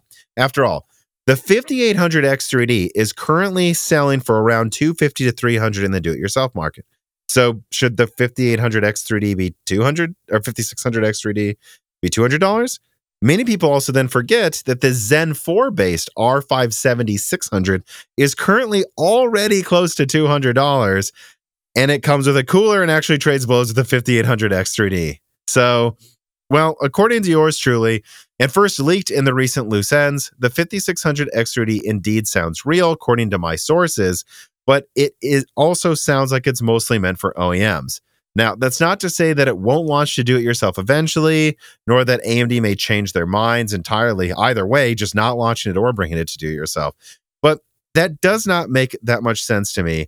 To me, it makes sense to launch a 5600X3D, which again, let's remember, would probably be the same price and performance as the already out 7600 if it's to give to OEMs to get rid of their AM4 motherboards, because they need to do something to help OEMs use AMD motherboards while Intel ships nearly free Alder Lake i5s because of their oversupply. That is what I believe is going on with the 5600X3D. At a minimum, though, it does exist, guys. It's out there. Yeah, I don't. This is a kind of weird story to me, because it's how much cheaper could they get a 5600X3D? Like if they're manufacturing it now and not just clearing out old stock, which is what I would assume this would have to be. How much cheaper could they make a 5600X3D than a 7600 or something? I think it'd have to be $199. I was going to say, for this to come out, I would want it to be below $200, maybe even $180 to directly compete with budget 13th gen 6-core i5s. Yeah, because that's presumably what this would be for. And I'm not opposed to them continuing to like sell Zen 3 as their budget option. It just seems odd to release a 5600X3D now, because I just don't know how much cheaper it would be to like make than something like cheaper Zen 4 CPU. I don't think it's much cheaper to make at all. I just think they've stockpiled the worst 6-core X3D yields they have left from Milan X, and this is how they get rid of AM4 motherboards at OEMs. Honestly, that's what I think this is. Could it come to do it yourself? I guess, but then it would have to be $200 for me to really consider getting it all. And at $200, it's not a really exciting product for AMD or anyone, I think. No, I mean it would be exciting if they could get it for like put it out for like $160 or something, but yeah, I wouldn't bet money on that. Yeah, and again, I think people forget this. The 7600 is the same performance anyways, guys. In fact, it might beat the 6-core. It already is the same performance as a 5800 X3D. It might actually beat the 5600 X3D, and that's already about $200. So they're launching the same performance as what you can get now on AM5 for the same money, but I guess if you have an AM4 motherboard, you don't need to get a new one. That's an option, but it's not. To me, this has to. It can't just be do it yourself. It's probably meant for OEMs, like I'm told. That just makes sense to me. Yeah, because once again, unless they were able to do it for an absurd price, no DIYer would buy this. Well, not many DIYers would buy it. All right. Well, now let us shift gears to story number 7. This summer, Jesse's excited to lay back and, well, if we are being honest, try to get some of my friends and family to give them their hamburgers, hot dogs, and noodles while we're making dinner and having cookouts. Which, honestly, I don't think she even really cares that much about which piece of human food she gets, whether it's healthy or not. But that's where me and her differ, because I do care. The older I get, the more I notice the healthier I eat, the better I feel, and that's why I eat Vite Ramen. This piece of content is brought to you by Vite Ramen. Vite Ramen is a healthy, tasty, and shelf-stable food crafted by an American startup that offers a ton of options for eating healthy, like their classic packages that make it easy to add protein and other ingredients of your choice, and the Ramen Go packages that offer a healthy, microwavable option for those who truly only have a 15-minute lunch break, whether at the office or working from home. Click on the link in the description and use the offer code BROKENSILICON to save 10% off a variety of different products, including special bundles just for Moore's Law Dead fans, raw nudes if you want to make up your own recipe with these noodles, and other food products and cooking utensils as well. And remember that no matter what you get from Vite Ramen, if you use the link in the description and the offer code, you are supporting Moore's Law is Dead, in addition to supporting this plucky and rapidly growing company. So support Moore's Law is Dead by supporting Vite Ramen today.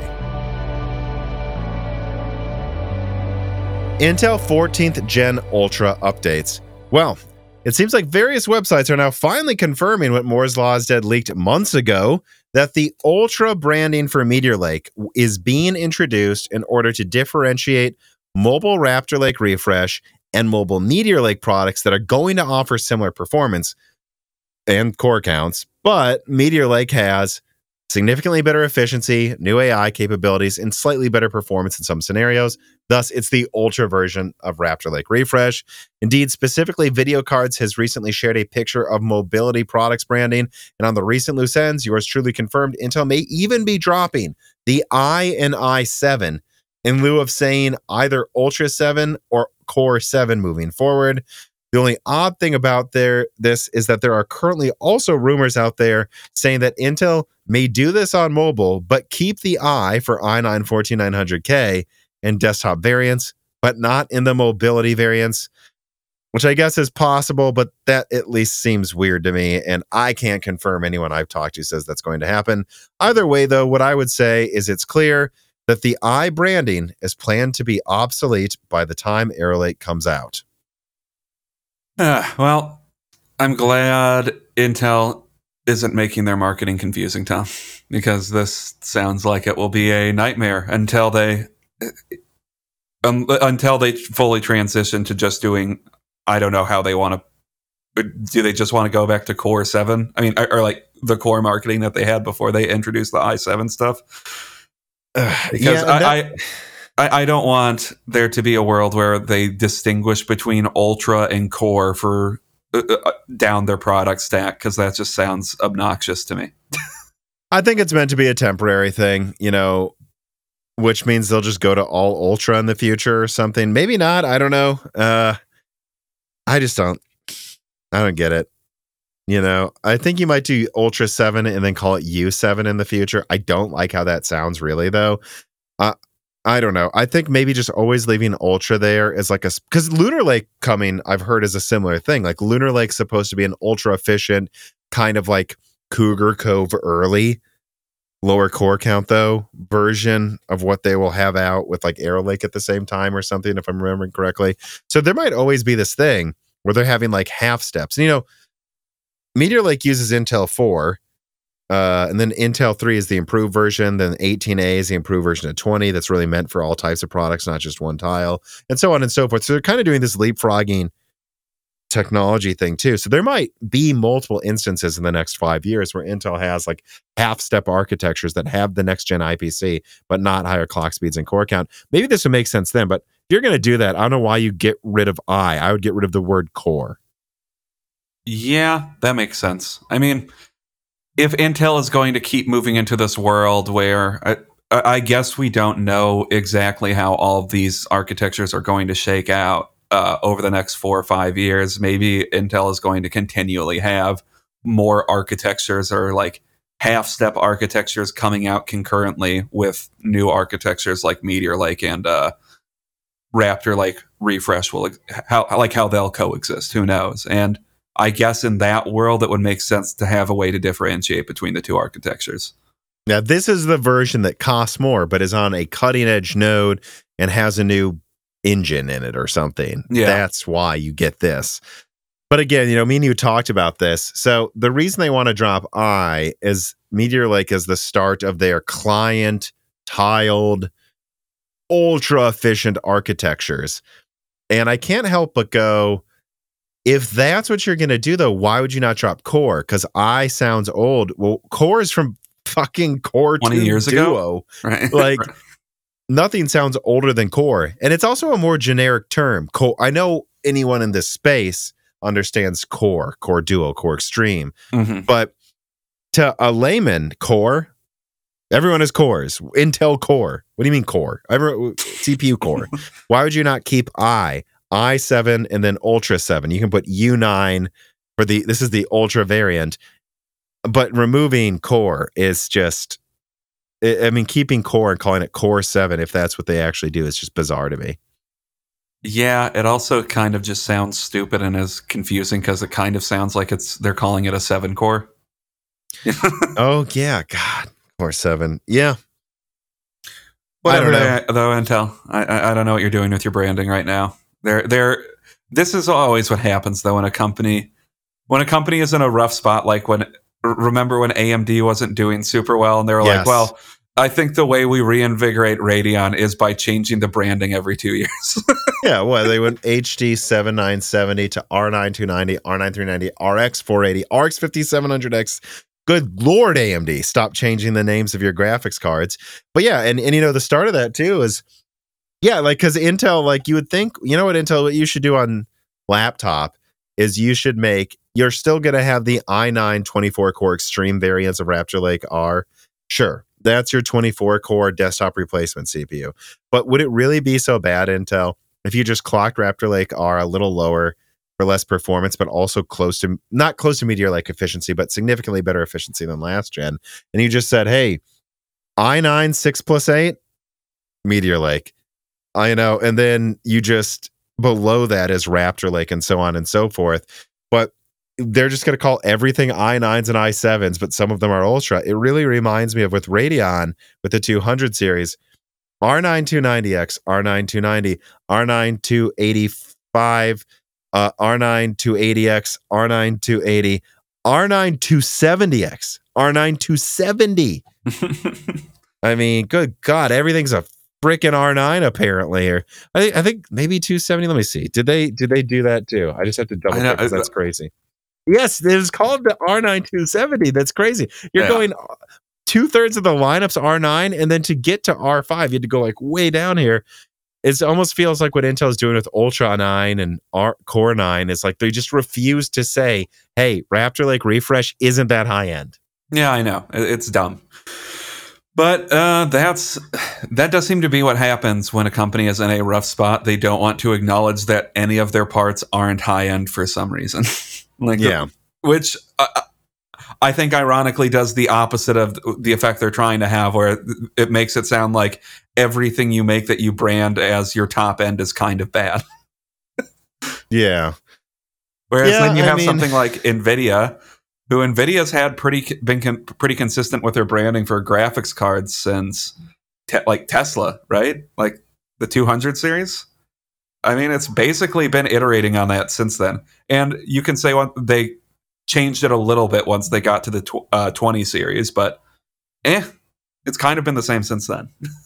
No, yeah, it has. It's kind of been the same for over a decade, and it's because they just think their brand has power. They're going to launch it. This is the 40, this is the 80, this is the 70. They added a 90 eventually, but for the most part, they keep the 60 is the mid-range. And it's because they're coming from a place of a lot of strength and therefore initiative. Actually, where they got rid of the 80 for a while. Although I guess it depends on how you think of it at this point. Because they had a lot of 80s come out as their top card besides the Titan for a while. And the only other thing I could say about this story is, again, 14th gen Meteor Lake and Raptor Lake. For some reason, everyone argued against us online, Dan, that they were going to do that. Now it's true. And of course, they all apologized. Mm-hmm. Oh, no, they didn't. No one did, of course. But, the only other thing I'd say, too, is I hear Raptor Lake Refresh is ready. Like, they're making it now. Like, he'll be ready quarter 3. Like, all of this stuff. I don't have exact release dates on my end yet, but at least Raptor Lake Refresh is going to be ready very soon, and Meteor Lake should be ready by quarter 4. Mm-hmm. How much volume they'll have, I don't know, but expect to be able to get that 14900K, whether it's an i9 or Core 9, fairly soon, everybody. Okay. And I still hear 10 to 20% better than last gen. I guess let me remind everyone that too. Still here, Raptor Lake Refresh isn't just like 2% better. It's 10 to 20% better than Raptor Lake, which is, I think they might actually hold the crown on desktop then this year, and that'll be that. We'll see. Mm-hmm. Although they won't be more efficient, that's for sure. All right, let us then move on to story number 8. Apple's new Proton-like tool can run Windows games on a Mac. So quoting from The Verge, if you're hoping to see more Windows games on Mac, then those dreams might finally come true soon. Apple has dropped some big news for game developers at its annual Worldwide Developers Conference this week, making it far easier and quicker to port Windows games to Mac thanks to a Proton-like environment that can translate and run the latest DirectX 12 Windows games on Mac OS, much like how the Steam Deck does it. Apple has created a new game porting toolkit that's similar to what Valve has done. It's powered by source code from Crossover, a Wine-based solution for running Windows games on Mac OS. Apple's tool instantly translates Windows games to run on Mac OS, allowing developers to launch an unmodified version of the Windows game on Mac and then test it before fully porting the game. It translates Intel-based x86 instructions and Windows APIs to Apple Silicon. APIs related to keyboard, mouse, controller input, audio playback, networking, file system even, and DirectX 3 are all translated to the corresponding API to macOS. So yeah, I mean, basically they can just take this, it translates it, and they just have to test it for like a week and make sure it works. However, one of the biggest issues that still needs to be tested by the community, maybe gamers can now run the game, but will they run it well enough to even care? Most won't be optimized through this tool, and there are bound to be performance issues and bugs until developers create their own ports. Reddit users have already got Cyberpunk 2077 up and running on an M1 MacBook Pro, alongside Diablo 4 on an M1 MacBook Pro and Hogwarts Legacy on an M2 Max. The early results look promising despite some obvious performance limitations, but we could also be potential bugs from running games. Yeah, so I don't know. I looked at it. It basically showed these things running worse than Rembrandt, though, I have to say. Yeah, that's what it looks like. I mean, that I don't know how people got them running on this, but on the Mac. But we'll see. I think this is really promising, and if Matt got to a point where it was almost trading blows with PC for the same like theoretical like power that their chips offer, I think for some people that would make Mac a viable place to do PC. Well, yeah, I guess you can call it PC gaming, to do gaming, where it just isn't viable in any meaningful way right now. I doubt this means that Mac will become a full competitor in PC for PC gaming, but I mean, always crossing my fingers that another entrant is going into the market, because that I don't see how that can be detrimental, at least to us, even if it doesn't necessarily offer the best performance. Well, yeah, absolutely. I mean, even if you're one of those Apple haters, if MacBooks could run games as well as they theoretically should, or at least 90% of them, you know, some of these chips for Apple have really high-end specs and like unified 64 gigabytes of memory. Yeah. That's crazy. I mean, if they could, you know, if the latest thing could already perform kind of like a Strix Halo, and you just get it early, but it costs more, but you also get this thin form factor that can game on battery for hours, that's going to bring competition to laptop. I mean, you're not going to get these bullshit gaming laptops that only have an APU and cost $1,500 if a Mac costs the same amount. Like, this would push down pricing for some of the niche segments on Windows PCs. Yeah, so I don't know. This is really cool. I mean, I think I think to view it as viable versus PC gaming, and it will always be probably a little bit worse than PC. It needs to get to the same place where, like, at a minimum, where Proton is right now, which I'm not saying it won't be that. Who knows? Maybe it will release and it will be that good. But yeah, and then if you just make this tool, you know, because I think it's always like that little bit of effort. It's always going to take some effort, but if you can at least get it to a point where there's that little extra, that's all that it seemed needed to happen to get a lot of Linux games working excellent. A lot of PC games running excellently on Linux. Like, yes, you have people. Like, I think Borderlands, certainly I know Metro Exit or the Metro series. You know, you have these games, they will just make the Linux version because, I don't know, I guess 4A Games just likes being cool, you know, and they will directly make the game work on Linux and maybe Mac. But we've already seen, like, Valve, I don't even think has sold, I guess let me Google it and see. So, I mean, it seems like they think it's 1.6 to 4 million, somewhere in that region. This is called 3 million by now. Steam Decks have been sold, which isn't bad, but that's not the tens of millions of MacBooks out there. Yet all they had to do is work with Proton, make it so that 90% of the work is done for the devs. And they just have to sit down, and then you get that little checkbox on the page on Steam that says Steam Deck verified. Let's get that checkbox for at Mac verified. This is probably all that's required for 90% of these developers to make all of their games work on Mac, at least 95% as well as it does on PC in an optimization level. If you could get there, yeah, that'd be fantastic. Well, that would instantly open up the gaming market to a bunch of Macs, which if you have a Mac and you're gaming, you probably have something else anyways, but that opens up the gaming market to a lot of different people. I don't know why you wouldn't want to check that box. And if enough games do check the box to work on Mac, some people will maybe consider getting Macs instead of PCs, depending on the current environment. Yeah, and it'd be really cool if I had that option too, because I know Gerard, our audio engineer, has a decent editing PC. I think he has a 4090 now for rendering as well. But he also has a MacBook, both for travel, and so he can edit on the bus if he's on the train in Spain for an hour, he can edit something on battery and it won't die. But he also just says, you know, audio editing on Mac, it's just more stable. There's less bugs. Every now and then, both him and me, we'll render a podcast or I'll render a video. And there'll just be a weird noise. Oh, randomly. I know. It doesn't really happen anymore.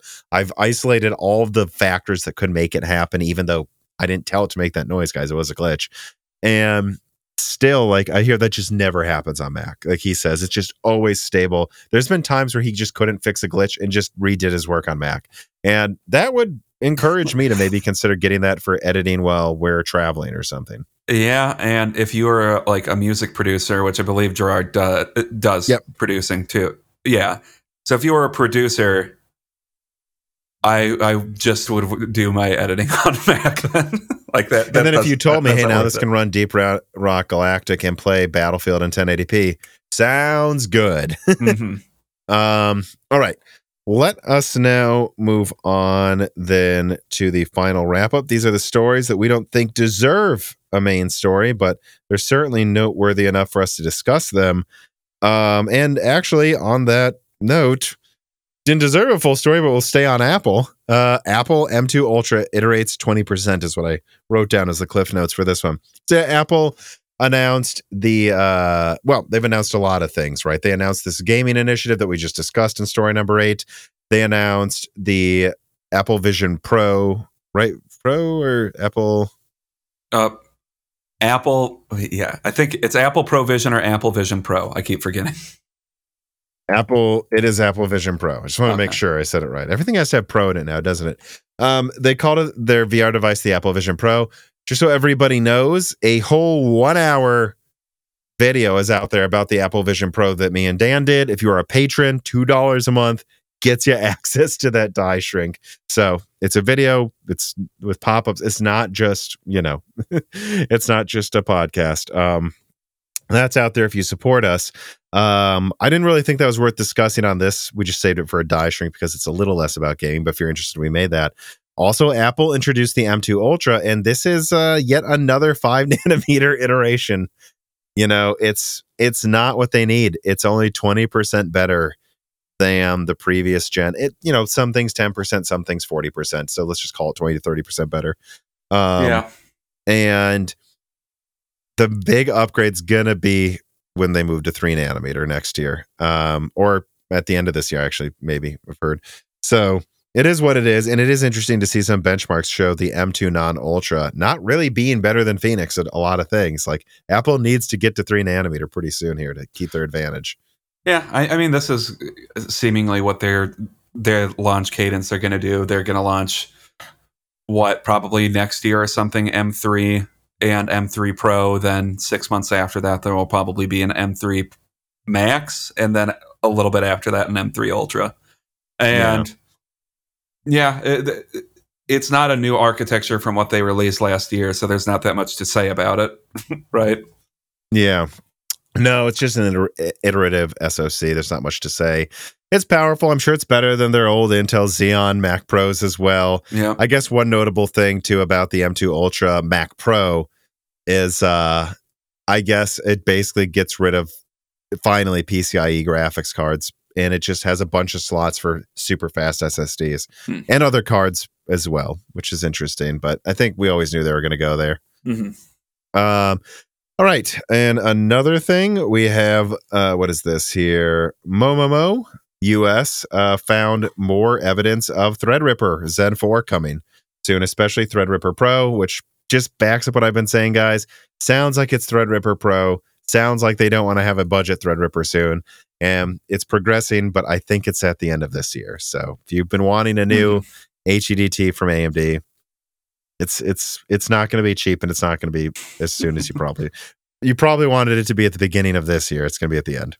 It seems to generally be what happens with Threadripper lately. I mean, over time. Yeah, they might have to change their tune next year once Intel has Granite Rapids, but I think I've heard Granite Rapids is like late next year, or even actually 2025 for HEDT anyway. So what competition? Let's see here. Oh, the RX 6700 seems to be basically sold out. Let me see. I got, a new one appeared from XFX, but I guess I will stand by. It's basically sold out. Like if you look at the 6710 gigabyte cards on the market, there's a new XFX one that popped up in stock again for $280 with $9 shipping I'm seeing here.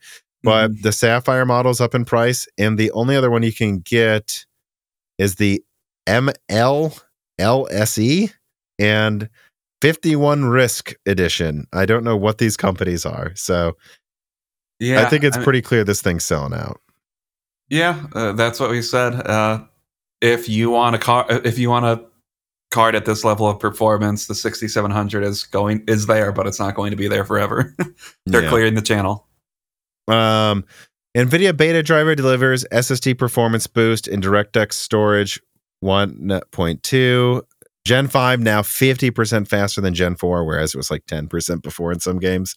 So I don't know that I have much to say about this, but it is interesting to see. And this is mostly still theoretical. This really isn't a game proving this yet from what I'm seeing, but it does look like direct storage will be maybe finally bringing us some PS5 load times to PC by the end of this year, is kind of what I'm seeing. That's what we're always waiting for, right? Is software to catch up to hardware.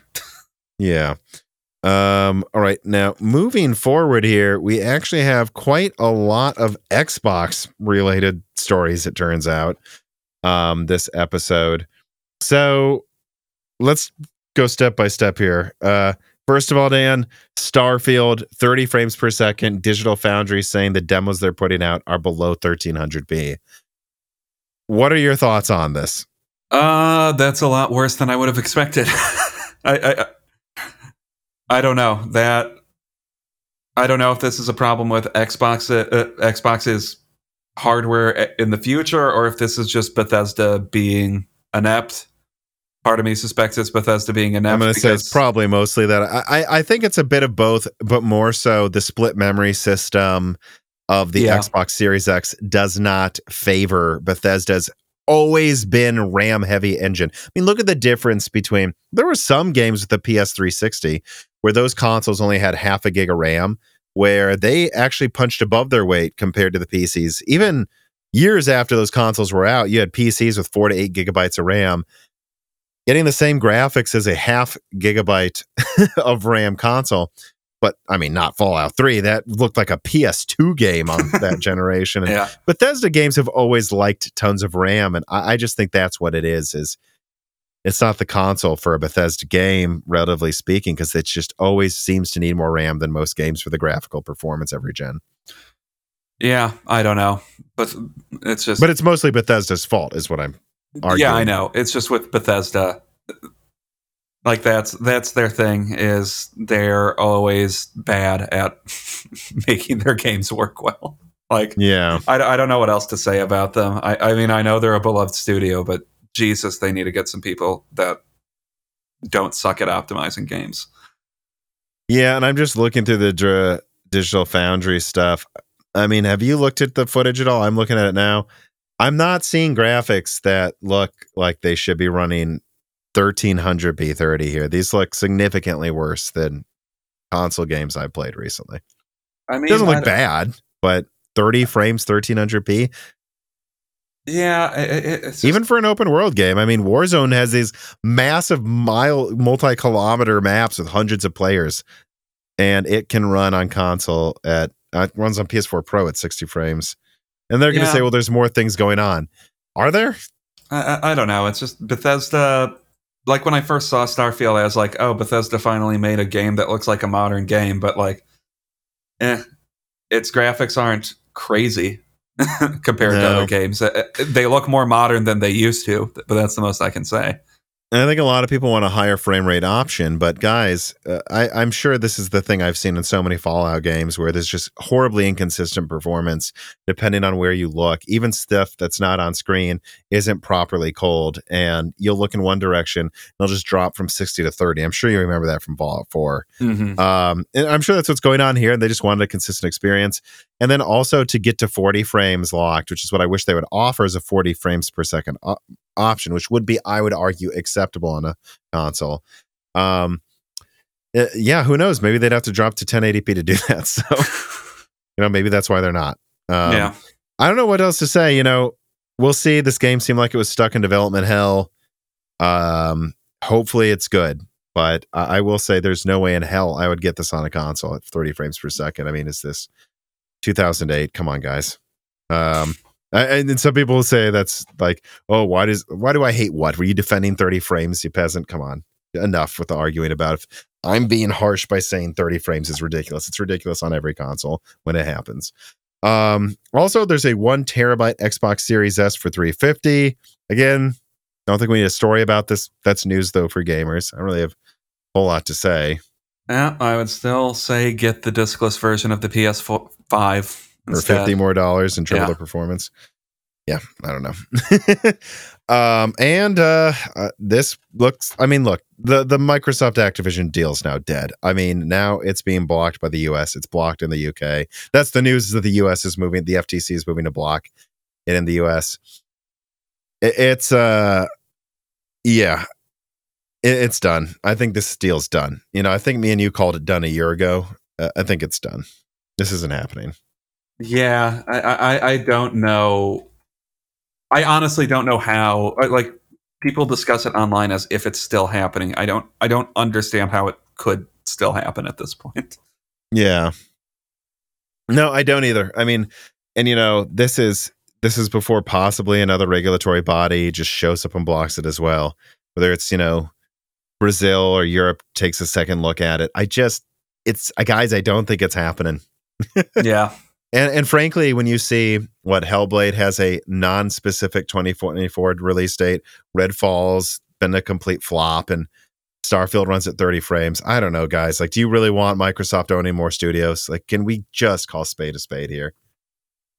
Yeah, I agree. I mean, that's what I've been talking about this like the entire time we've been freaking running this podcast. It is Microsoft gobbling up studios and how it's not going to go well for most of those studios.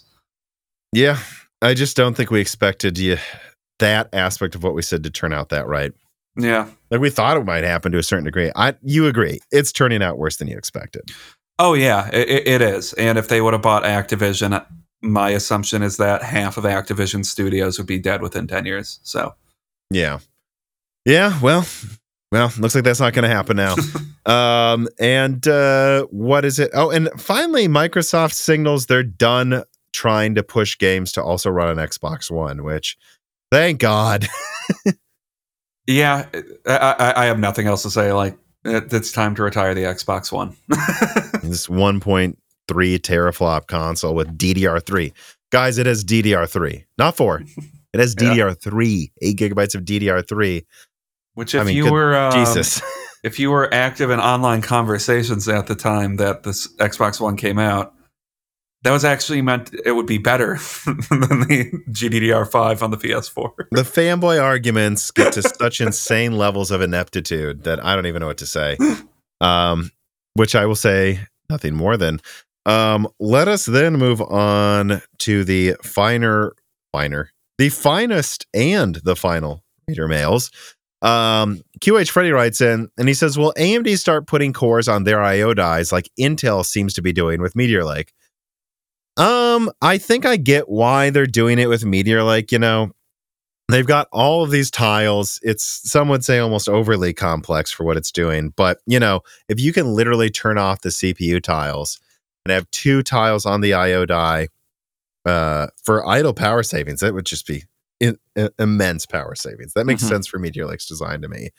Now, for AMD, it's hard for me to say. I guess... But it's the reason they would do it with Meteor Lake is because it has all of these tiles. But Strix doesn't. So you don't need it. It can already... And I've talked to people at AMD. They're like, oh, we already turn off and power gate parts of the APU already. That's our solution. But, the reason you would put it on an IO die is to entirely turn off everything. Full tile. Yeah. So AMD doesn't need to do this for Strix Point. AMD doesn't need to do this for Phoenix, Hawkpoint, all that stuff. All right, well, what about Strix Halo? I guess I could see that one because it uses chiplets for the CPUs.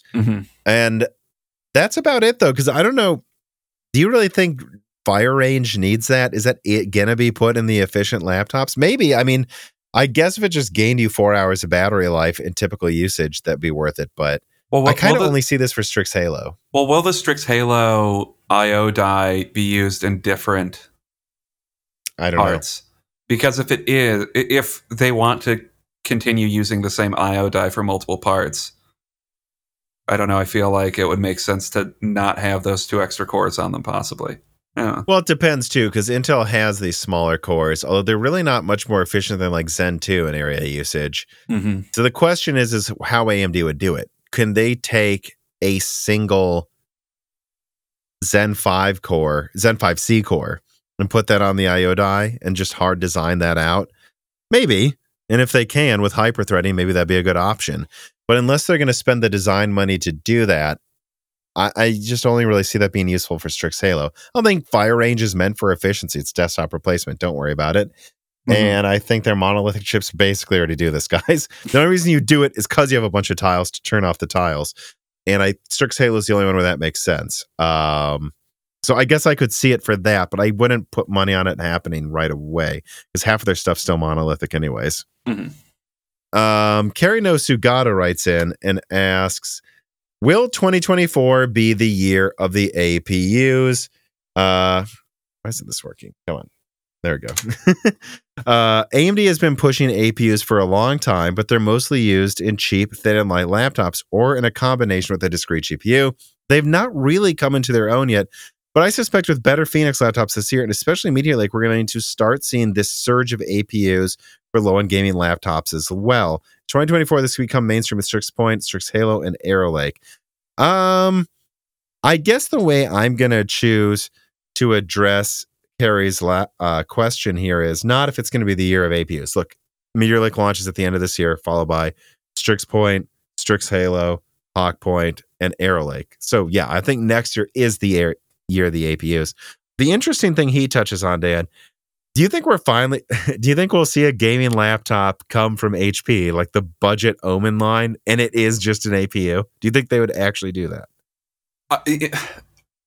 AMD has been advertising their APUs for that use for forever now, and they never really use it except in like these weird I don't know what you want to call like Minis PC forum, right? That's what it's called. Yeah, I don't know what you want to call PCs or handhelds. Yeah, like they've been used for that now for a while for these like kind of niche like NUC makers, but they just haven't reached laptop for some reason. And I think Phoenix is the first time you can truly say like Phoenix is a good low end gaming GPU. I mean, has a good low end iGPU. And with Strix Point, I think it's just undeniable that has to be one of the use cases Strix Point will go into is low end gaming laptops. And I mean, Strix Halo, based on those numbers, Strix Halo should be, frankly, a mid-range. Yeah, should be a mid-range GPU. I don't understand how it couldn't be that reality next year. Like, there's no way AMD is making Strix Halo with the intention of pairing that with discrete GPUs. There's no way.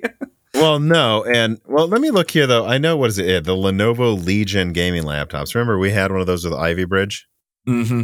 Let me just look at what their options are for this. Because I'm curious because I think we got ours with I believe it had a 750M, a GTX 750M, and a quad-core Ivy Bridge. We got it for like $700 when we went to college or something. Yeah. So... all right, oh man, let me see if I can even organize this remotely whatsoever. All right, we got Omen laptops. So they get down to, let's just sort by lowest price. We got, all right, $850, and I'm guessing 3050. Yep. So for $850, they give you a 12 core 16 thread. So what is that? 8. Yeah, so like 4 plus 8 or something, or 6 plus 4 probably. 6 plus 4 probably. So they have an i5 6 plus 4 and an RTX 3050 laptop GPU. It says 6 gigabytes. Is that correct? Is there? Oh, there's 6 gigabyte 3050s. Okay. Well, so there you go. That's $850. Now, Strix Point will have for the same performance as a 3050 next year. I mean, I don't know what's cheaper, including a 3050 in there with it, or just giving it 32 gigs of RAM. And then you can also market it as 32 gigs of RAM gaming for like 4 or 6 hours and make it 750, 700. Do you think they're actually going to do that though? Omen gaming laptop, just Strix Point in it for like 700. Would they actually do that? I just don't see. I guess you can see how Strix Point is kind of just an iteration on Phoenix, but it feels like an iteration that it gets to the point where, like, about as strong as a 3050 now. And granted, there's a 4050 that's way stronger than that, but it costs like $1,200 laptops. Yeah, it gets to the point where I have to imagine their intention is to try to pair I imagine they're going to try to pair Strix Point with some lower end gaming laptops. Mhm. Because it's at a point where Strix Point is almost awkward to pair it with a discrete GPU. And I Unless think it's just way, way, way stronger. yeah, but I think But even then, I you'd think almost then you rather would use rather Hawk Point, right? Yeah. or you would rather have like a Dragon Range or the follow up to Dragon Range. I can't remember what that's called right now. Hmm. Rather than pairing that with Strix Point. Yeah. Yeah. Yeah. Fire range. Yeah. Fire Range, yeah. Like if you're going to do that, you might as well just use fire range and give it. Yeah, I agree. Yeah. So I don't know. We'll see if they actually do that, Kari no Sugata, but that's the type of thing I'm going to be looking for getting next year. You know, I got a 2060 Comet Lake laptop right now. I just want 64 gigabytes of unified RAM, 12 cores for editing and work. And then if it stays roughly 2060 performance, I don't care if it means I can do everything now without being plugged in. I mean, it's comical. I was actually downstairs today and I pulled up Minecraft quick just so I wanted to see what the last map I played was. I was just curious. And when I opened it, it was running at like 10 frames a second. And it's like, oh yeah, it's not plugged in. And it's like, I get that you'll get a performance loss not plugged in almost always, but this like fourfold drop is absurd that you see in some applications. And I'm just tired of it. Amiable Chief writes in and says, Tom, if powerful APUs from AMD and apathy from Nvidia are going to ring in the death knell for low-end discrete GPUs, what do you see happening with the lower quality silicon that used to pass off as low end? I mean, they're just not going to make the lowest end ones, guys. Was every hard design costs millions of dollars designing, validating it. And people just seem to shit on them nowadays anyways. So what's the point in making the low end die? There's still going to be low end cards. They're just probably going to start at like 250 or higher forever now. And they're probably only going to make one every other generation. I mean, you're going to see stuff like the 7600, but that's it. I don't think there's really a point in 7400 and probably not 7500 XT stuff anymore. Yeah, I mean, I don't know. The 7500 XT, if that comes out, I think it's just going to be a repeat of the 6500 XT, maybe a little stronger. There'll probably be a 6 gigabyte version of the 7600 for $200. So, I mean, maybe that will come out, but I feel like we've been talking about this since the idea of APUs has existed, that eventually they're going to overtake the low end market. And it seems like it kind of just happened in reverse, where the low end GPU market kind of became obsolete. And because of how shitty it was and how unprofitable it was to design them. Yeah, and now hopefully things like Strix Point and Strix Halo or whatever iterates after that will come to desktop, and that will replace the low end market. Not Strix Halo, but you mean after Strix Point. Yeah, you're right. After Strix Point, hopefully the follow-up to that will come in, and that will occupy the low end market. And discrete GPUs might just eventually start at being essentially mid-range most of the time. Yeah, I mean, that's what I think. And so, what's going to happen to low quality silicon? They're just not going to make it. That's what it comes down to. And the lowest yields of Navi 33 and Navi 43, which I don't think there's any plans for a 34 or a 44 based on people I've talked to. There's just not going to be a four. There would just be a 3. And it's going to probably stop at the $300 mark. And if AMD, they'd probably like to design it so that they kind of start at 350.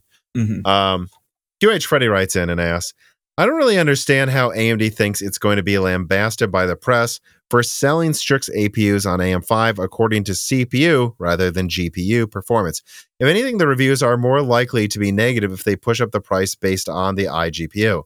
QH Freddy, I think you misunderstood what I was saying in the Strix Zen 5 Strix 12 core 8900G video I put out while I was on break, right? I'm not saying because it has an iGPU, they're going to make it cost more.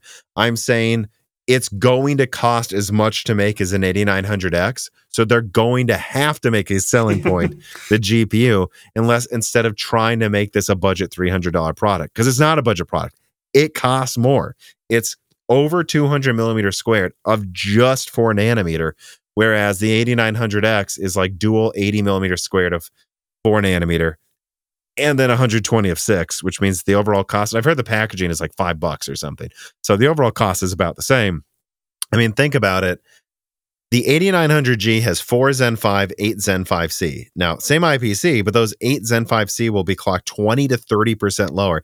And it's still an APU built for mobile. So the 4 full Zen 5 cores probably still boost 10% lower. So you're looking at something that costs the same to make as an 8900X, yet 20 to 30% lower multi-threading performance and 10% lower single threading.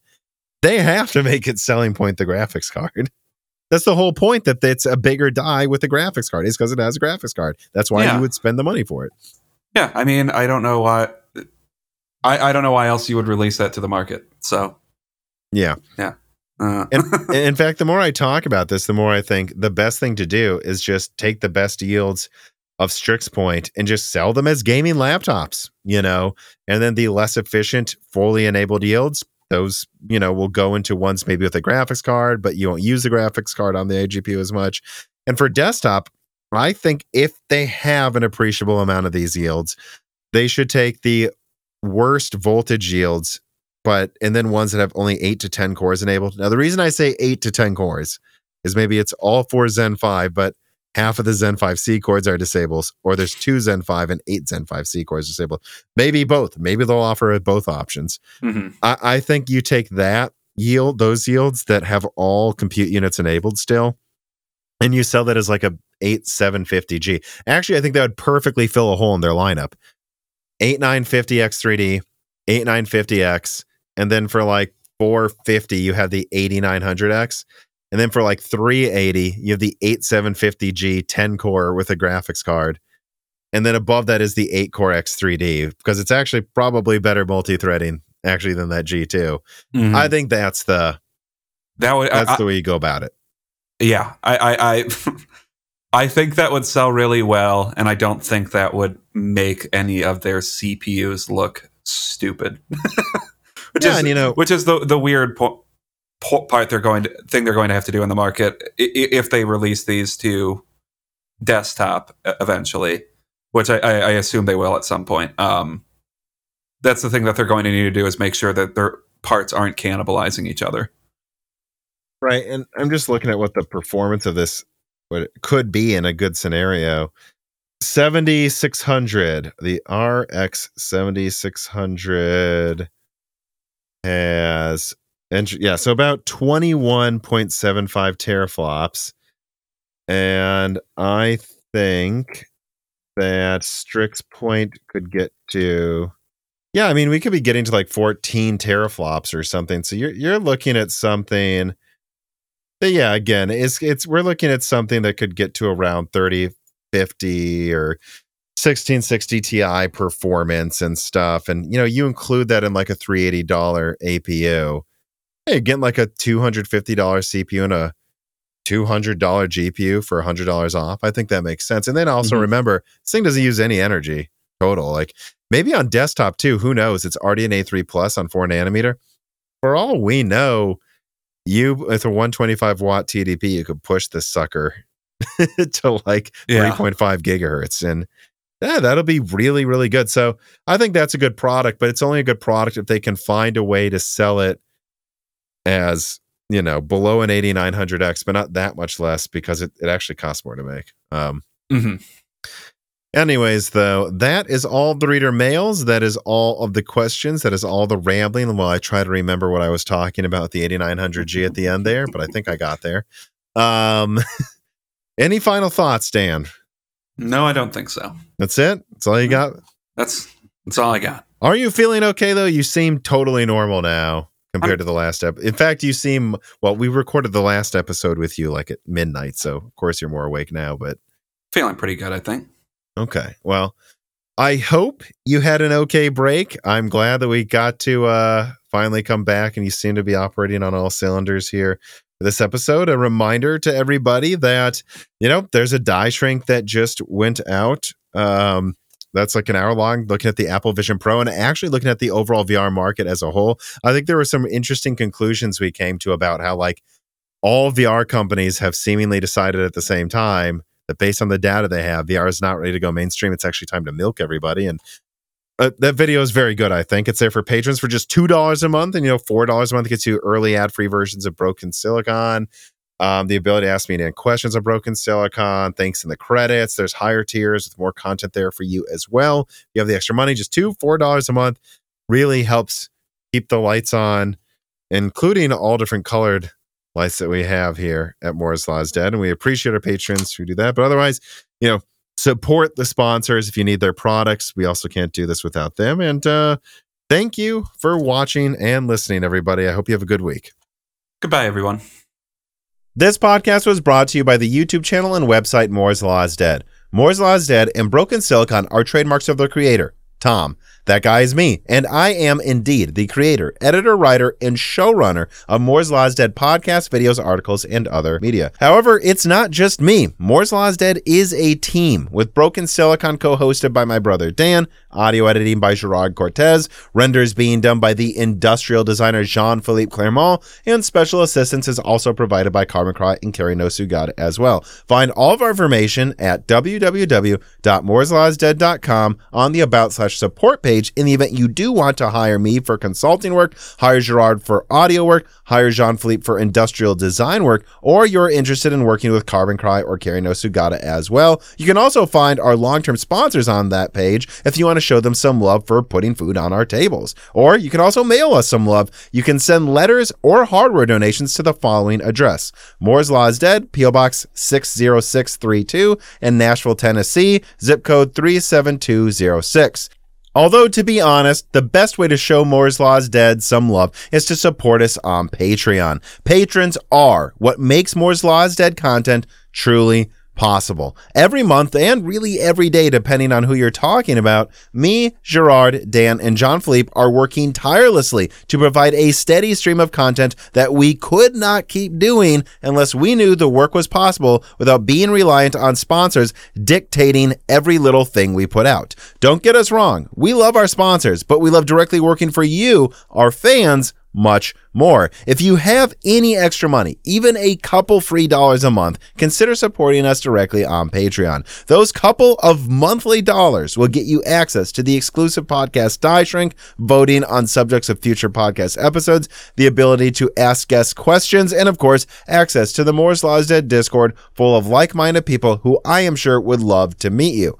I am one of them. Additionally, higher tiers get access to early, ad-free episodes of Broken Silicon, the ability to ask questions in all Broken Silicon episodes and Loose Ends live streams ahead of the recording, and the entire back catalog of Moore's Law is Dead podcasts, in addition to having thanks in the credits of videos and podcasts depending on the tier, with other perks available as well. And hey, if you cannot afford to support us directly every month, please do share Moore's Law is Dead videos and podcasts with friends and family, and on social media and websites like Reddit, and give Broken Silicon a 5-star review on Apple Podcasts or your preferred podcast app of choice. All of this does really help us so much. But like I said, this podcast would not be possible without the patrons directly providing predictable and reliable support every month. And so now it is time to give a personal thanks to the greatest of the fans. The following supporters are at the 10 gigahertz or higher supported levels: Brad Medlin, Drita Foles, Jits, Daniel D, Aaron Close, Jan Ronner, Daniel Hyde, Brian Riggleman, Sam Miller, MJB1, Deke, GZ Ziggy, SNES Chalmers, Jerem Ferreira, Andrew S,